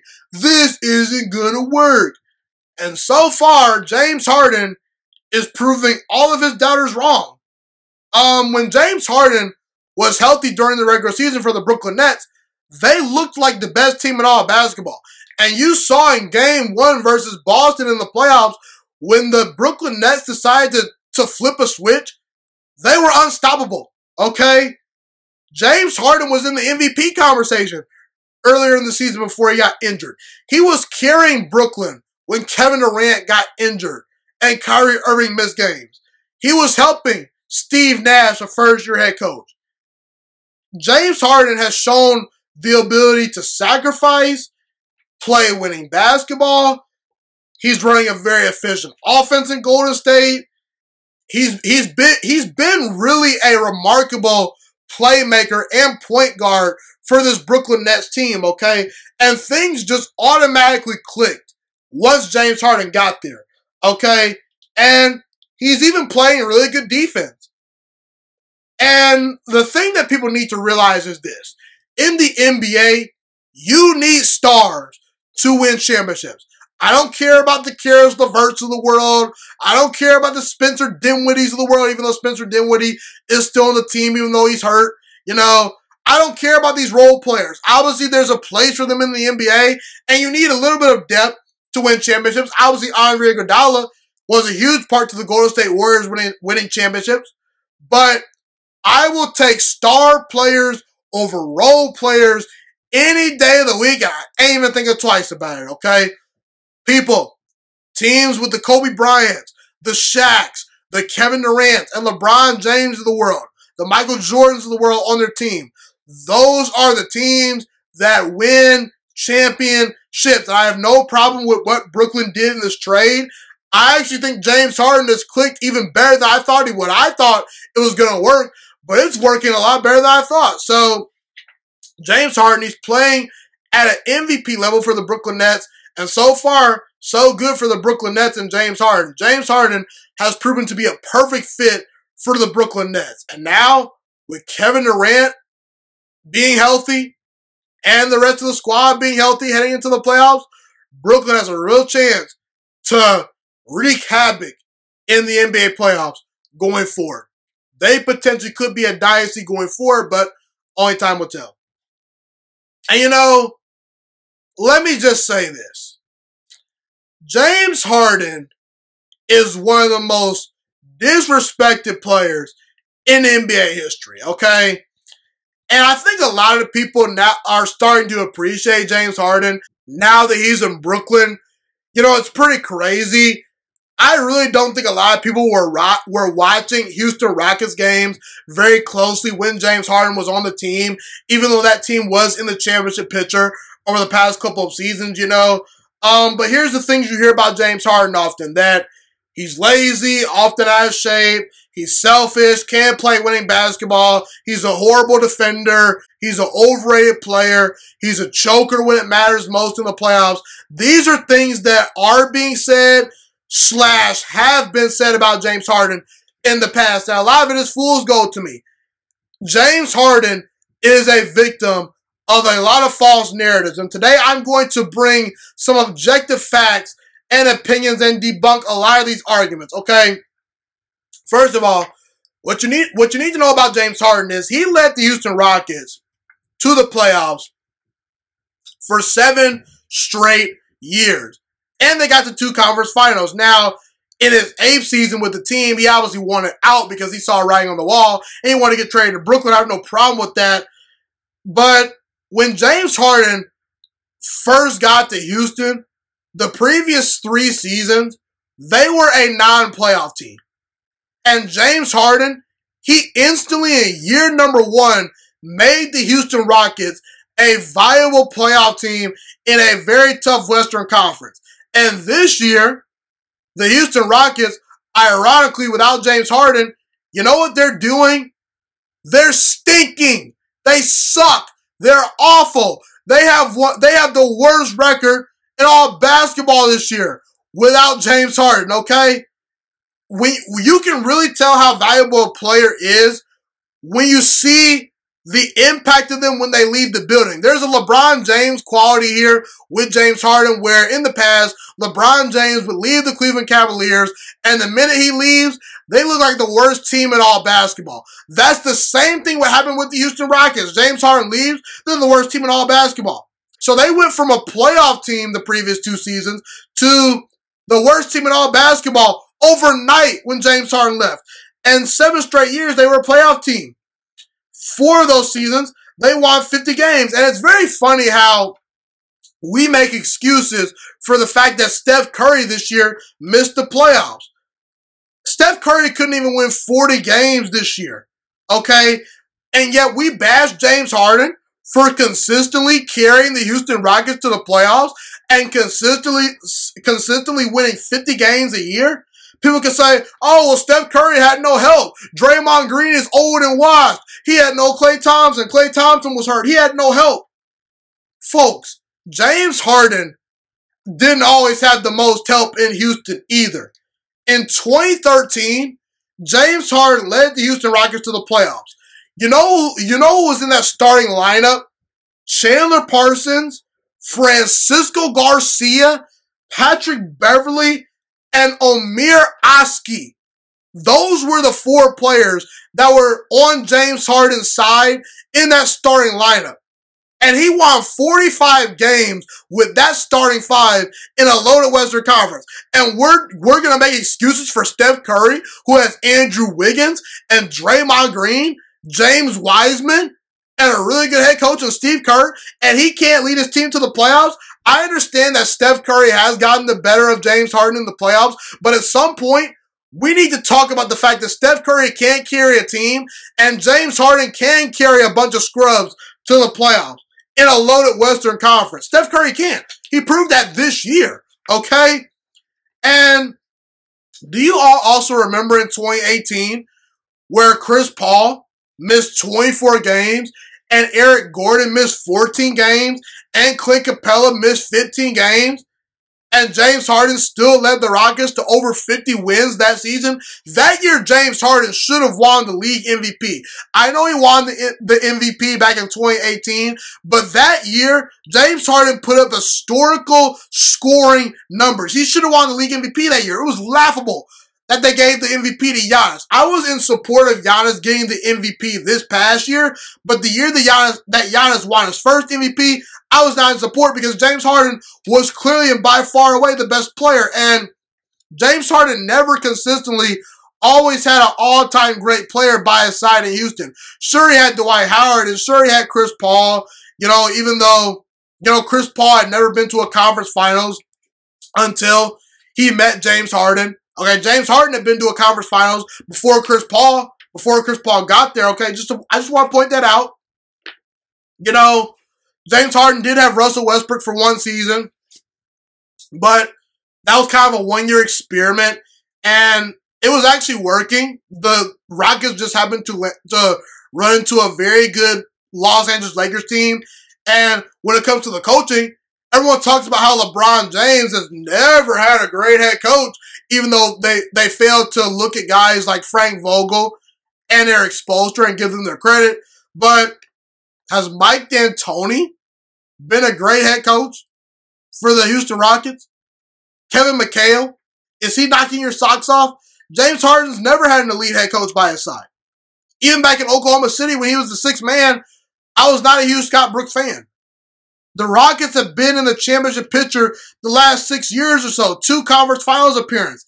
And what's the one team over the past couple of years, recently, that actually challenged the Kevin Durant-led Golden State Warriors? A team that pretty much was virtually unbeatable year in and year out. The Houston Rockets, led by James Harden, gave that team fits. James Harden pushed the Houston Rockets to a 7-game series with the Kevin Durant-led Golden State Warriors. Without Chris Paul in Game 7, okay? And Chris Paul got injured in Game 6 as well. And a lot of people actually think that if Chris Paul was available to play in Game 7, the Golden State Warriors might not have won the championship that year. We might have been talking about James Harden maybe taking over and being the best player in all basketball, because I believe he would have beaten LeBron James and the Cleveland Cavaliers that year, because Houston, they were a loaded squad. And then the very next year, James Harden pushed the Kevin Durant-led Golden State Warriors to 6 games once again. Are we not going to point out the fact that James Harden pushed the Golden State Warriors to 7 games and 6 games the next year? And meanwhile, LeBron James in 2 straight NBA Finals could only win 1 game versus that Golden State Warriors team? And let's not act like LeBron James didn't have help. He had Kyrie Irving. He had Kevin Love. He had a really good bench. Okay? I think the Cleveland Cavaliers teams that LeBron James rolled into the finals with were actually more talented than the team that James Harden had with the Houston Rockets. Maybe not the second time when LeBron James got swept in the NBA Finals, but, the talent was not, the gap, the point I'm trying to make is LeBron had help, and he could not figure out the Golden State Warriors once they added Kevin Durant. But James Harden, he pushed that team to the limit. And everyone talks about how James Harden is this choker. Listen, James Harden's not a choker. Just because James Harden can't beat an all-time great Warriors team led by Kevin Durant, who might go down as a top 10 player of all time, we shouldn't bash the guy, okay? Because in those playoffs versus Golden State, he averaged 29 points per game the first time, 6 assists and 5 rebounds. In the second round of the playoffs versus Golden State in 2019, he averaged 35 points per game, 5 assists and 7 rebounds. So we're knocking James Harden for putting up 30 points per game versus this all-time great Warriors team, and we're knocking him for losing to an all-time great team, but yet we make excuses for LeBron James because apparently he doesn't have enough help, and yet we make excuses for Steph Curry because he can't lead his team to the playoffs, but yet when James Harden does, we bash the guy. I don't get it. And it's interesting also how we praised Kawhi Leonard for his efforts versus the Golden State Warriors in the NBA Finals. But the truth of the matter is that the only reason why Kawhi Leonard got credit was because he won that series. Now, I understand. Winning changes everything. If James Harden would have won his series, then he probably would have got a whole lot of praise. But I just want to put some things in context right here. I do have a graph from an Instagram page. It is called Ball Don't Stop. I believe that's what it's called. I'll put the link in the description of this episode right here. But I found the graphic on Instagram from the Ball Don't Stop Instagram page, and it shows how James Harden and Kawhi Leonard's numbers versus Golden State were eerily similar in 2019. James Harden actually averaged more points per game, had more assists, and shot better from the field than Kawhi Leonard did versus Golden State. But because James Harden didn't have the support that Kawhi Leonard had, his team couldn't get over the hump, and they couldn't win that series. And keep in mind, Kawhi Leonard didn't have to go through Kevin Durant because Kevin Durant was hurt in the NBA Finals. So we praise Kawhi Leonard for his heroic performance in the finals versus the injured Warriors team, but yet we give James Harden no credit for pushing the Warriors to the limit when he had to actually face a healthy Kevin Durant-led Warriors team for the most part. James Harden is not a playoff choker. I understand there are moments in the playoffs in the past where James Harden in 2017, he had 10 points and shot 2 for 11 from the field in a closeout game versus the Spurs, and Kawhi Leonard did not play and that game was at home. I understand that game exists. I understand that Kevin Durant did get injured in 2019 and he had a chance to close out that series. James Harden did, and he could not do it. But I don't think those shortcomings are enough to call James Harden a choker, okay? Because he's challenged the Golden State Warriors more so than any team this decade when Kevin Durant was healthy, okay? And James Harden is undisputedly a top 5 player in the NBA right now. And that should not be up for debate. You know, we put players like Giannis over James Harden at times. Are you kidding me? Giannis over James Harden? James Harden is far and away the better player. What has Giannis done in the playoffs that's been so special? We talk about James Harden choking. Well, Giannis Antetokounmpo in 5 years only has 3 playoff series wins. He's come up just as small, if not much more smaller than James Harden in the playoffs. And by the way, in 2018, like I said, James Harden was robbed of MVP. It should not have gone to Giannis. It should have gone to James Harden, who had a better season on a worse team. We talk about Anthony Davis. Anthony Davis, he can't carry a team like James Harden. When has Anthony Davis ever consistently been in the MVP conversation? James Harden has won an MVP and has been top 2 or 3 in the MVP conversation really for the past 5 years. AD also can't stay healthy. James Harden has been one of the most durable players in the NBA since he's entered the league. It was only this past season where he suffered a major injury. Luka Doncic is great, but he hasn't even won a playoff series yet. So let's pump the brakes, people. You know, I will say, Kawhi Leonard and James Harden, there's an argument to be made that Kawhi Leonard is better than James Harden. However, I will say, I think Kawhi Leonard throughout his career has benefited from being on much better teams than James Harden and has often been asked to do much less than James Harden. James Harden has been asked to be the heart and soul of the Houston Rockets. You know, the leader, the alpha of the team. Kawhi Leonard was not asked to do that in San Antonio, was not asked to do that in Toronto, okay? And we saw this past year with the Clippers, when it's been his team has unfolded and unraveled and disappointed in the playoffs, okay? The only players in today's game right now that I am taking over James Harden is, in no particular order, LeBron James, Kevin Durant, and maybe Steph Curry. I'll give the slight edge to Steph Curry just because in the playoffs, Steph Curry has gotten the better of James Harden, but James Harden can carry a team to the playoffs when his team doesn't have a stacked roster. Steph Curry has not proven he can do that. I'm just saying, people, so I don't think the gap between Harden and Curry is very wide. When we talk about James Harden, we're talking about a guy that has a chance to go down as an all-time great player. He's already a 9-time All-Star. He's already been first-team All-NBA 6 times. Back in OKC, when he was coming off the bench, he was the 6th man of the year. He's a 3-time scoring champion. There's an argument to be made that he's one of the 5 to 10 greatest scorers to ever live. In fact, I definitely put him in my top 10 as far as greatest scorers of all time. He's won a league MVP, and people talk about how, oh, James Harden's out of shape, he's fat. Yet they also fail to mention that James Harden, over the past couple of years, has been among the league leaders in minutes in the NBA and never misses games. Is one of the most durable players in the league. They talk about how he's a lousy defender. In fact, ever since he left OKC, he's improved every single year as a defender. He's a great post defender. And he also, a couple of years ago, led the league in steals and deflections. He's not a bad defender anymore. He's not a great defender, but he's a solid, adequate defender at this point in his career. If you think James Harden's a bad defender, you haven't been watching the games close enough, at least over the past couple of years.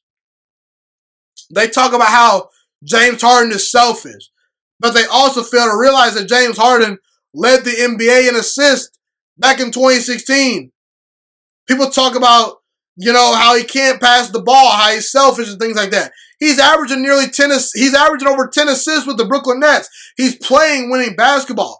They talk about how he's a choker, but no one was going to beat the Golden State Warriors led by Kevin Durant. That's how great Kevin Durant is. So, I think James Harden is arguably one of the most disrespected players in NBA history. And I hope I so badly want James Harden to contribute to the Brooklyn Nets winning a championship this year. Because it would do a lot of things for his resume. And I think that he deserves to win a championship because he's put in a lot of hard work. He's come a long way as a player. And I do believe James Harden has been disrespected as a player so far throughout his career. He's one of the most disrespected players in NBA history. I now want to shift to Ja Morant and the Memphis Grizzlies. So Ja Morant has led the Memphis Grizzlies to their first playoff appearance in the last 4 years. They beat the San Antonio Spurs in the play-in tournament in the first game. Then they went on to beat the Golden State Warriors to clinch a spot in the playoffs. In that game, Ja Morant went for 35 points, 6 rebounds, and 6 assists. In that game, you saw him go toe-to-toe with Steph Curry and nail the shot that pretty much sealed the game with about 5 seconds left that put the Grizzlies up 5 points.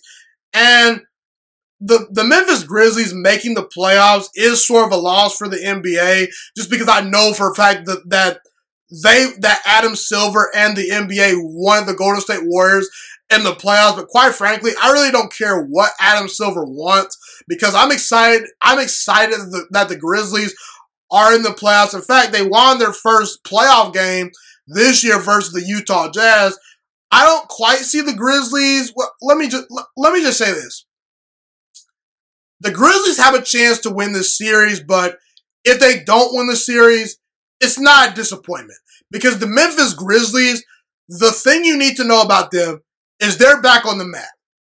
And they're back on the map because of Ja Morant. Ja Morant has helped elevate the Memphis Grizzlies and put them back on the map. And when Ja Morant was selected with the number 2 overall pick in his draft class, and by the way, that draft class had Zion Williamson in it. Zion Williamson went number 1 overall to the Pelicans.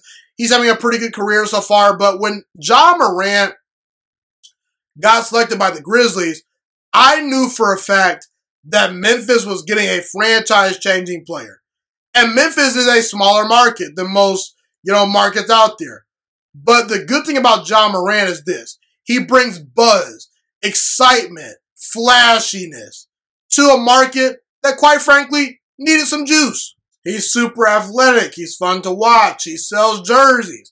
He sells tickets. He is exactly what the Memphis Grizzlies have needed from a basketball standpoint and from a marketability standpoint over the past couple of years. Like I said, he brings tremendous juice to that franchise. And Ja Morant, to me, the biggest thing that I like about Ja Morant is that he has that it factor. Forget the athleticism. Forget the underrated passing ability. Forget how his jump shot has come a long way. Forget the fact that his teammates love him and that he elevates others around him.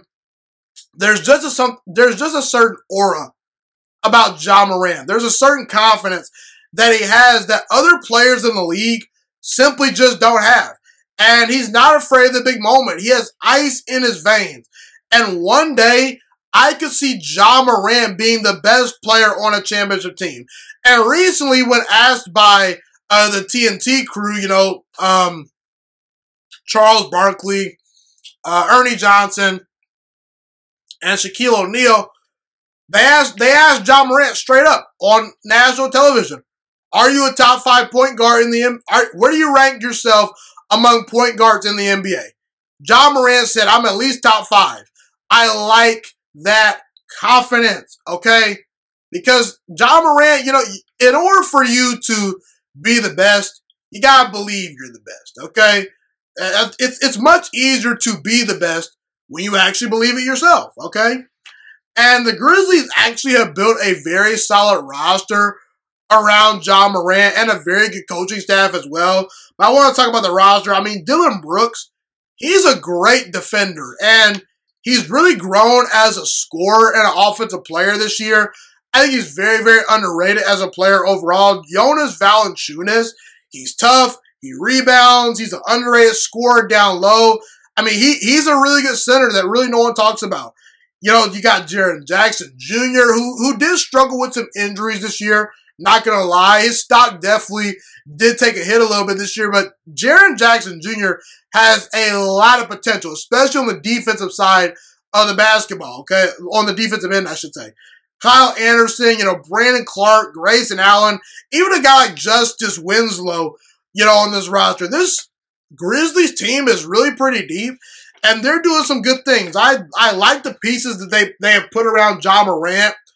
They will eventually need to get another star player around Ja Morant if they're really serious about competing for a championship, but I like the direction the Grizzlies are going in, and Ja Morant has put the Memphis Grizzlies back on the map. Here's the thing. I've had this theory for a while now. I believe Russell Westbrook is playing in the wrong era. Okay? And weirdly enough, I think that if Russell Westbrook played in the 1970s or the 1980s or the 1990s or maybe even in the early 2000s, I think his greatness would be much more appreciated. Now, let me be very clear. Russell Westbrook has had a great career up to this point so far. Not quite an all-time great career, but a very good to great career so far. In his 11 years in the NBA, he's won a league MVP. He's a 9-time All-Star, a 2-time scoring champion, and he's led the league in assists 3 times. And he just recently became the triple-double king, where he passed Oscar Robertson for most triple-doubles all time. And 3 of the last 4 seasons, Russell Westbrook has averaged a triple-double. That is unprecedented and very impressive. But see, the things you hear about Russell Westbrook from his biggest critics, and some of these things are fair, some of these things aren't fair, but the things you hear are he's a stat patter, he's selfish, not a great shooter. Back in the 1980s per se, there was no social media around to really magnify every little misstep that these players, have. That's just the reality. And I really think that back in the 80s and the 90s, most fans, because they didn't have social media, or at least because social media really wasn't relevant at the time, a lot of people focused on what everyone's great at and what players were good at rather than what they can't do. And I think a lot of times when we talk about Russell Westbrook, we talk about the things that he can't do, but we don't appreciate the things he can do enough. Okay? And everyone these days has a voice. Everyone out there, it seems like, has a podcast. Everyone has a Twitter account, Instagram account. If you want your opinion to be out there, it can be put out there. You can be heard if you want to be heard. Hey, I started a show right here, and I feel like I've been heard across the world in ways that I probably wouldn't have been heard, if I lived in the 1980s and didn't have a MacBook Pro or a camera or a iPhone 10 or whatever iPhone I have. I think I have an iPhone X. Not quite sure. But either way, I benefit from technology. And I just think that a lot of people magnify what Russ Westbrook can do rather than what he can do, because everyone talks about how Russell Westbrook's a stat pattern because of the triple-doubles, when in reality, his teams win 75% of the games that he gets when he gets a triple-double. Well, let me rephrase that. When Russell Westbrook gets a triple-double, the team he's on usually wins about 75% of the games. That has been proven through statistics. Go look it up, people. Okay? And a long time ago, back in the 80s and the 90s, it was okay for you to be not a great shooter. It really was. A lot of players were flawed. The three ball was not a big incremented part in most offenses. But because of Steph Curry and these great three-point shooters, and because of, the great training everyone gets, and because players are more skilled than ever, players like Russell Westbrook are going to get nitpicked for not being able to shoot. And the reality is Russell Westbrook, he relies a lot on his athletic ability, and he's not the best shooter. Okay? Hasn't always had the best feel for the game.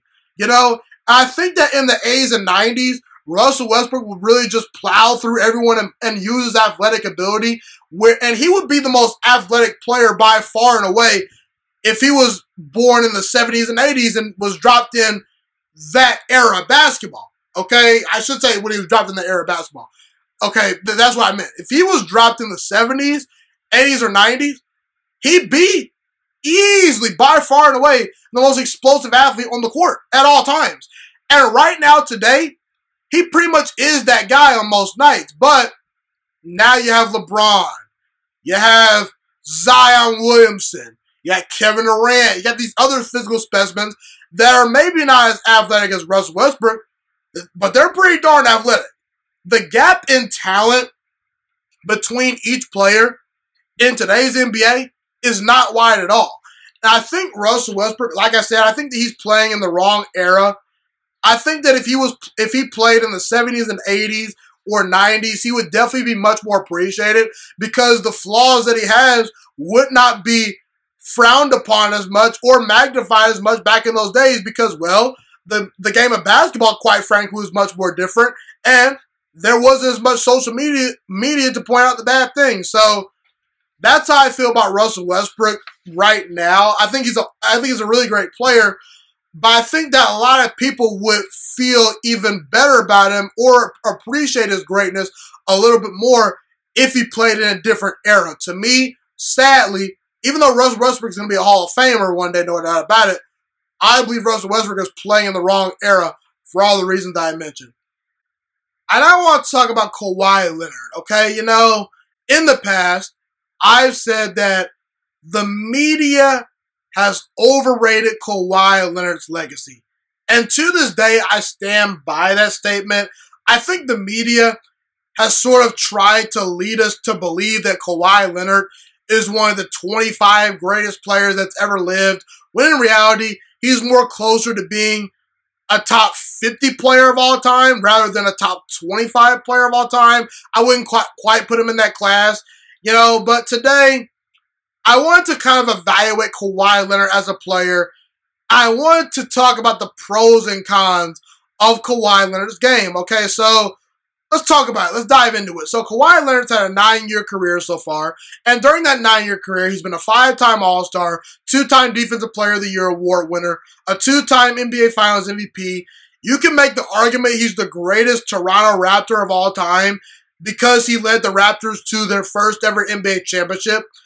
Right now, today, I'd say Kawhi Leonard is easily one of the 10 best players in all of basketball, and to me, he's going to be a Hall of Famer when it's all said and done. Now, the pros of Kawhi Leonard. What makes Kawhi Leonard good, okay? What's so good about Kawhi Leonard? Well, the thing you have to appreciate about Kawhi Leonard is wherever he goes, usually that team wins at a high level. Okay, the San Antonio Spurs have not quite been the same since Kawhi Leonard left them, okay? The San Antonio Spurs, they won a championship, and Kawhi Leonard was a part of some really good, talented teams in San Antonio, and he ended up winning a Finals MVP in San Antonio. In Toronto, gets there the first year, they win a championship. The Clippers, they're competing for a championship now with Kawhi Leonard, even though they have been a disappointment over the past 2 seasons. And you can't take away the fact that Kawhi Leonard is an NBA champion, okay?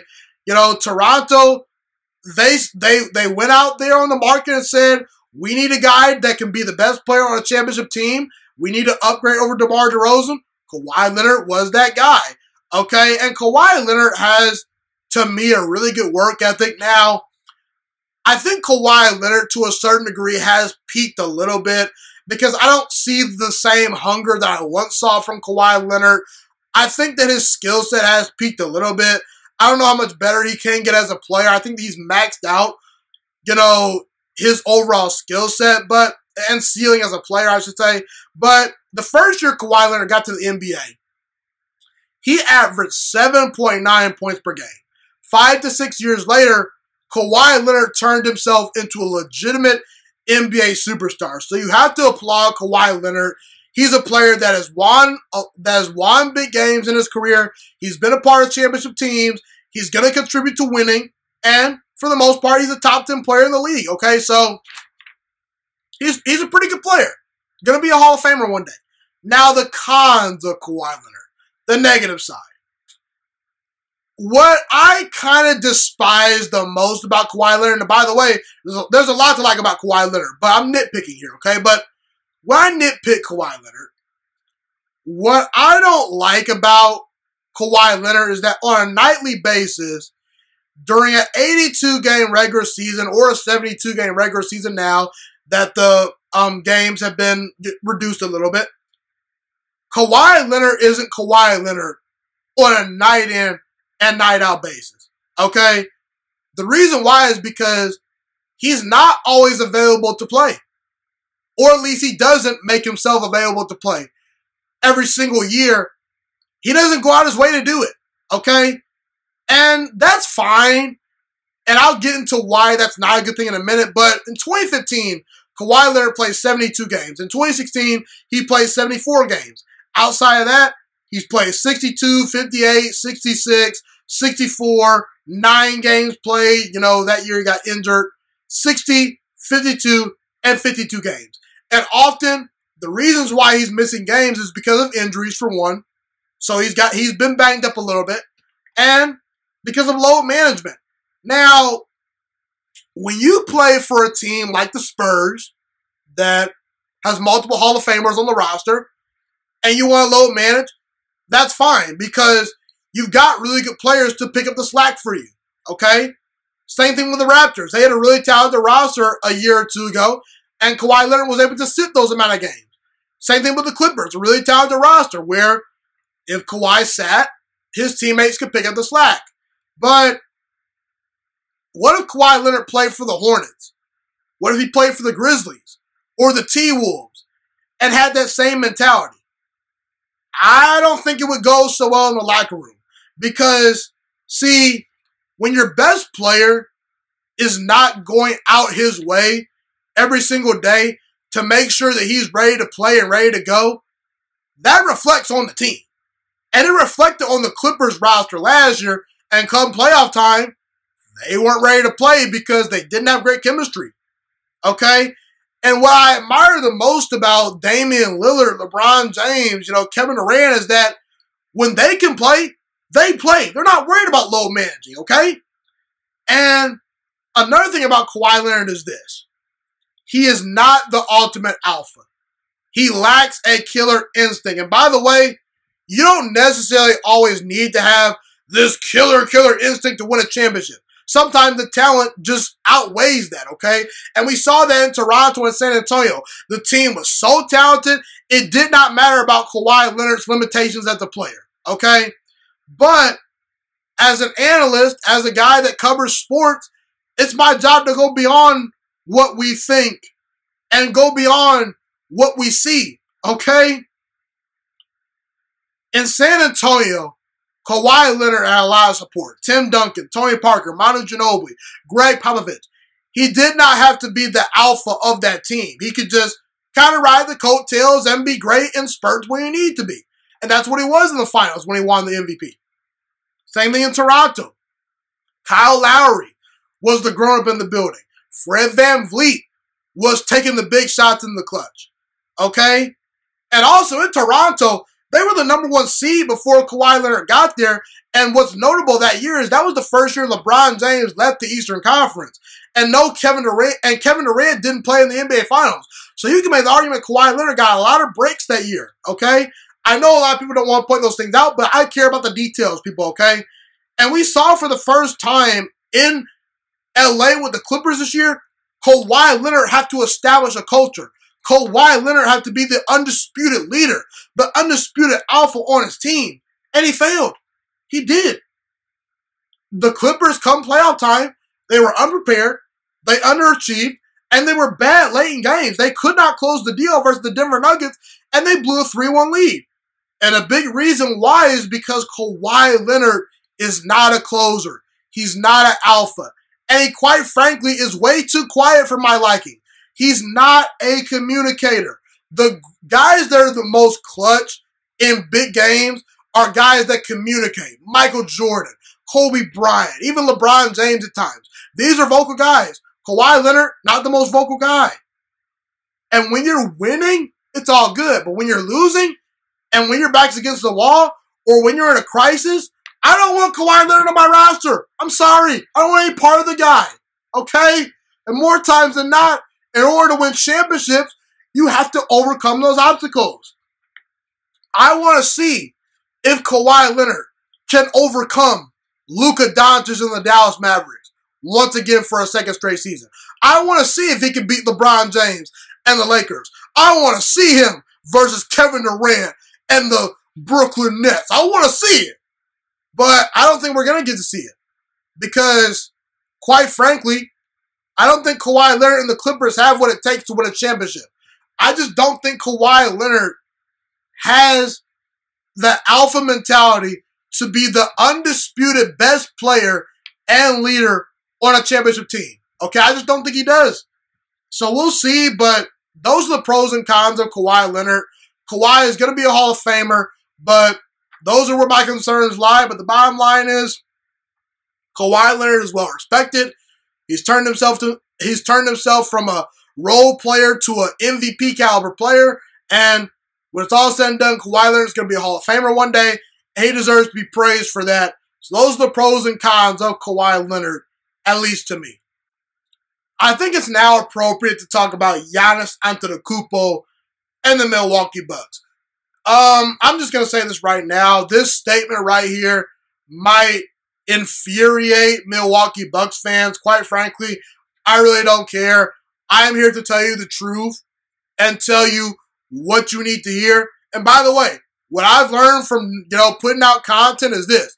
A lot of people don't like to hear the truth. Okay? In reality, if you can go out there and tell the truth, just tell the truth. And, you'll get attention even if you don't want it sometimes. Okay? But here's the thing. Giannis Antetokounmpo will not win a championship until he gets another superstar player by his side. And even then, it's not quite guaranteed. But in order for Giannis Antetokounmpo to compete for a championship and truly have a chance of winning an NBA Finals, he needs another superstar by his side. And by the way, that is okay. You want to know why? Because LeBron James does not win 4 NBA championships if he doesn't have Dwayne Wade, if he doesn't have Chris Bosh, if he doesn't have Kyrie Irving, if he doesn't have Kevin Love, if he doesn't have Anthony Davis. Kevin Durant, if he didn't have Steph Curry and Klay Thompson by his side in Golden State, probably doesn't win those championships. Kawhi Leonard had Hall of Fame players in San Antonio when he won a championship. And as dominant as Shaquille O'Neal is, one of the biggest reasons why he won a championship, or I should say championships, the biggest reason why he won 4 championships in his career was because he played alongside the 2 best shooting guards of all time, not named Michael Jordan, Kobe Bryant, and Dwayne Wade. Okay? I like Chris Middleton. He's a nice player. He had an unbelievable game-winning shot in Game 1 versus Miami a couple of nights ago. And Milwaukee's looking good versus Miami. But he's not a superstar-level player. There's a ceiling with Chris Middleton. Okay? And Chris Middleton right now is the number 2 option on that team. For me, I want Chris Middleton being my number 3 option. Okay? That's just me, though. Drew Holiday, he's a good player. He's an upgrade over Eric Bledsoe. But not enough star power for me, okay? And while Milwaukee has made some moves to improve this team, I don't think they made enough. And everyone talks about how the Miami Heat should be crucified for not trading for James Harden. The Boston Celtics should be crucified for not trading for James Harden. What about the Milwaukee Bucks, people?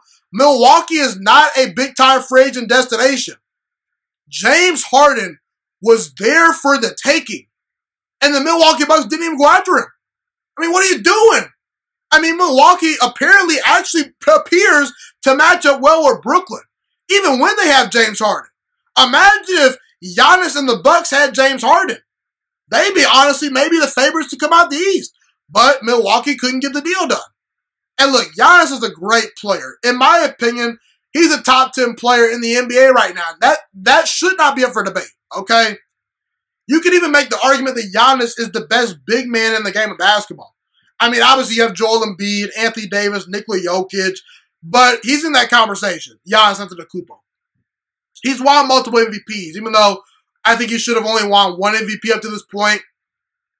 I think James Harden should have won the 2018 MVP award, and Giannis, he deserved that second MVP award, but not the first one.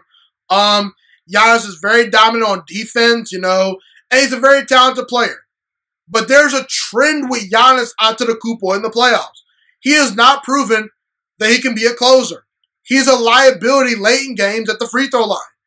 And he's often a lesser version of himself in the playoffs. And his lack of having a diverse offensive skill set has hurt the Milwaukee Bucks late in these playoff games a lot of times. Okay? Giannis Antetokounmpo needs a player by his side to make plays for him and to take the pressure off of him and to go out there and score 20 to 30 points on any given night if need be.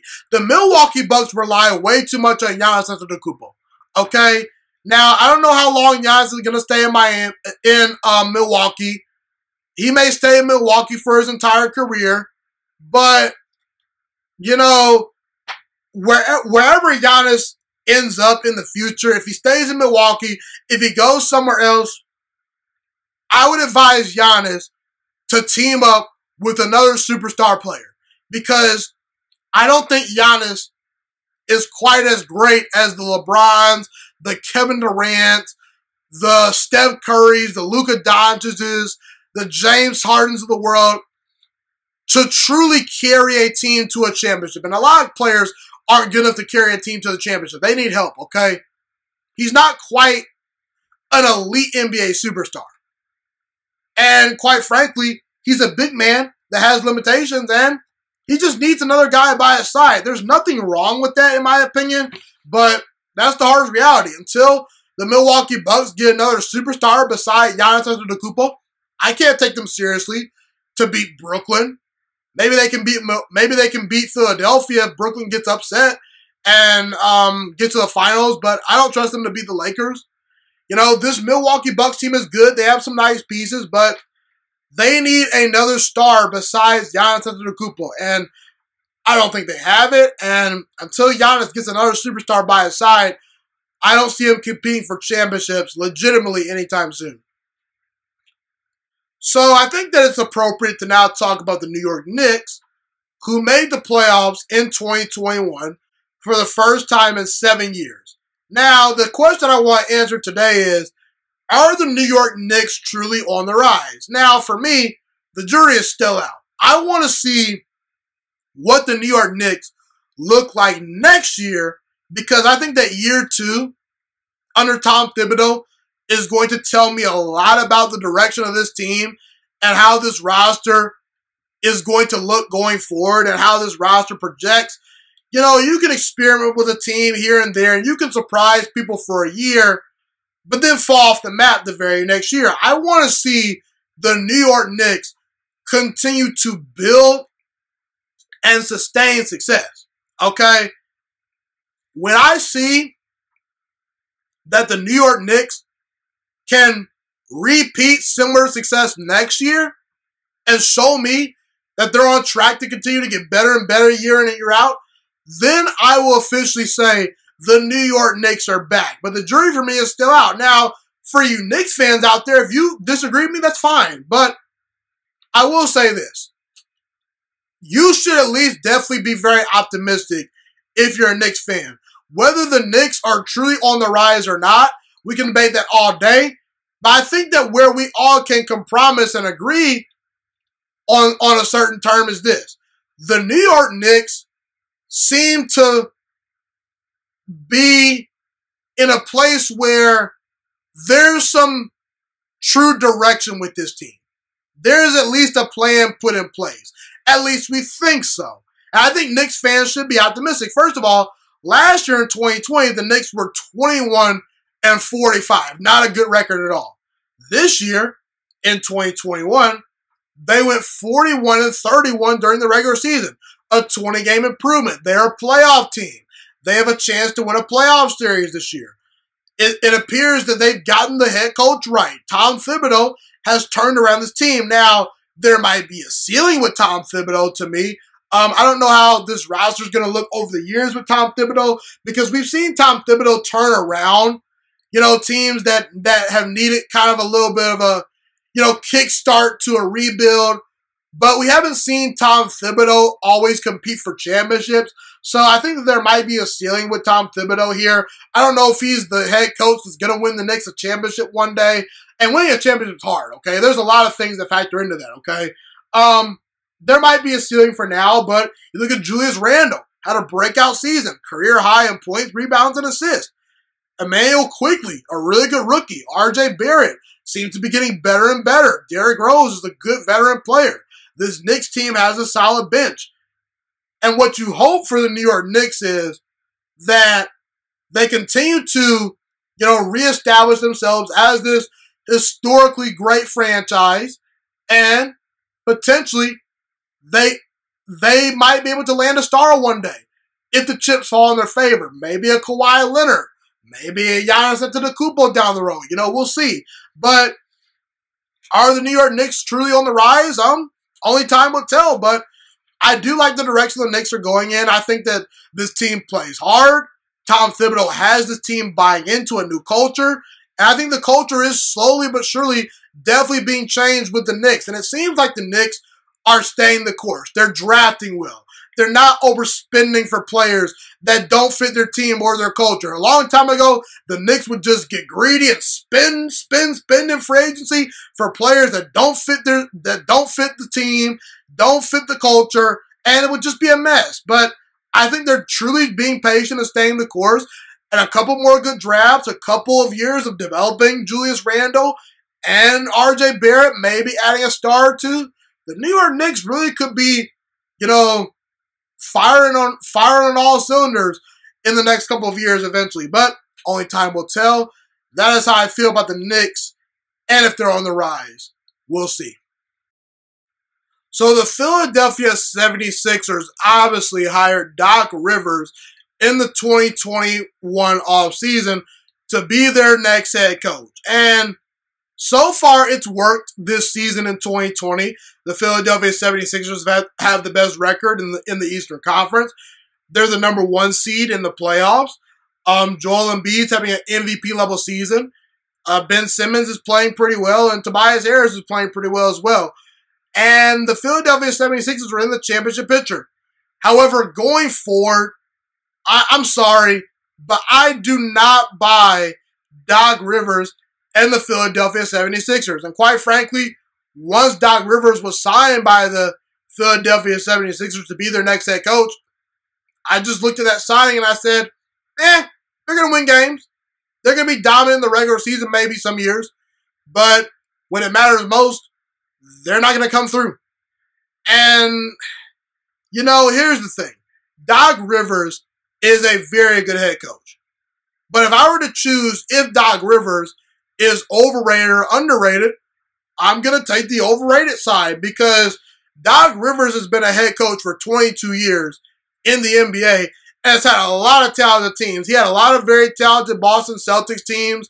He had a very talented, roster for several years with the Clippers, and a lot of these playoff runs have ended in disappointment. In 22 seasons as a head coach, Doc Rivers has won championship. And you can make the argument that Paul Pierce, Kevin Garnett, and Ray Allen, they should have won more championships in Boston. I've always thought to myself, why didn't those guys win more championships? Okay, they won a championship, but why didn't they at least get to the NBA Finals once again? I understand they were getting up there in age, but a big reason why I think is because, well, Doc Rivers to me is a slightly overrated head coach. I mean, in Orlando, he wasn't competing for championships. In Boston, he won a championship, but a lot of people felt that he should have won more. And with the Clippers, he massively underachieved with some tremendously talented rosters. And last year, to me, was the last straw. I saw Paul George and Kawhi Leonard not be committed to the Clippers the way they should be. And that is on Doc Rivers, the head coach. You need to be able to control your star players. And I don't think Doc Rivers was ever able to grasp control of Kawhi Leonard and Paul George. And as a result, the team unraveled down the stretch in the NBA bubble. And they blew a 3-1 lead to the Denver Nuggets and disappointed. Now, I will say, Doc Rivers has gotten Joel Embiid to buy in. But I don't know. I just don't see Joel Embiid as having that killer instinct when it matters most. There's something missing with Joel Embiid. In fact, in 5 seasons that Joel Embiid's been healthy, he's got 2 playoff series wins. Okay? I just need to see more. And I know that Philadelphia is going to win games in the regular season. They did that in the regular season. I know Ben Simmons has some skills, but he's not an alpha. And I just think that while this roster is being elevated by Doc Rivers, I think Doc Rivers definitely has elevated this roster. Don't get me wrong. I just don't think this roster, along with Doc Rivers, has the makeup to get past LeBron and the Lakers or Kevin Durant and the Brooklyn Nets. I just don't see it. I don't see Doc Rivers winning a championship with the Philadelphia 76ers. And they have a very talented roster, but I don't know. There's just something missing with this team. And there's just something missing with Doc Rivers' coaching philosophy. To me, I don't know if it's that he doesn't quite, know how to get home to his players the way he should. I don't know if he's demanding enough. I don't know if he's taking too much of a back seat to his players at times. I don't know what it is. There's just something off with Doc Rivers and this Philadelphia 76ers fit. And I just think that they're going to disappoint when it matters most. I'm not sold on Philadelphia. I'm not going to be sold until they prove me wrong. So for me, I'm not a believer in Doc Rivers and Joel Embiid and the Philadelphia 76ers. When it's all said and done, Doc Rivers and the Philadelphia 76ers will disappoint you when it matters most. Well, everyone, that's pretty much all I have today. Thank you so much for tuning into this episode today. Have a God bless day. Stay safe, and I'm Ghost.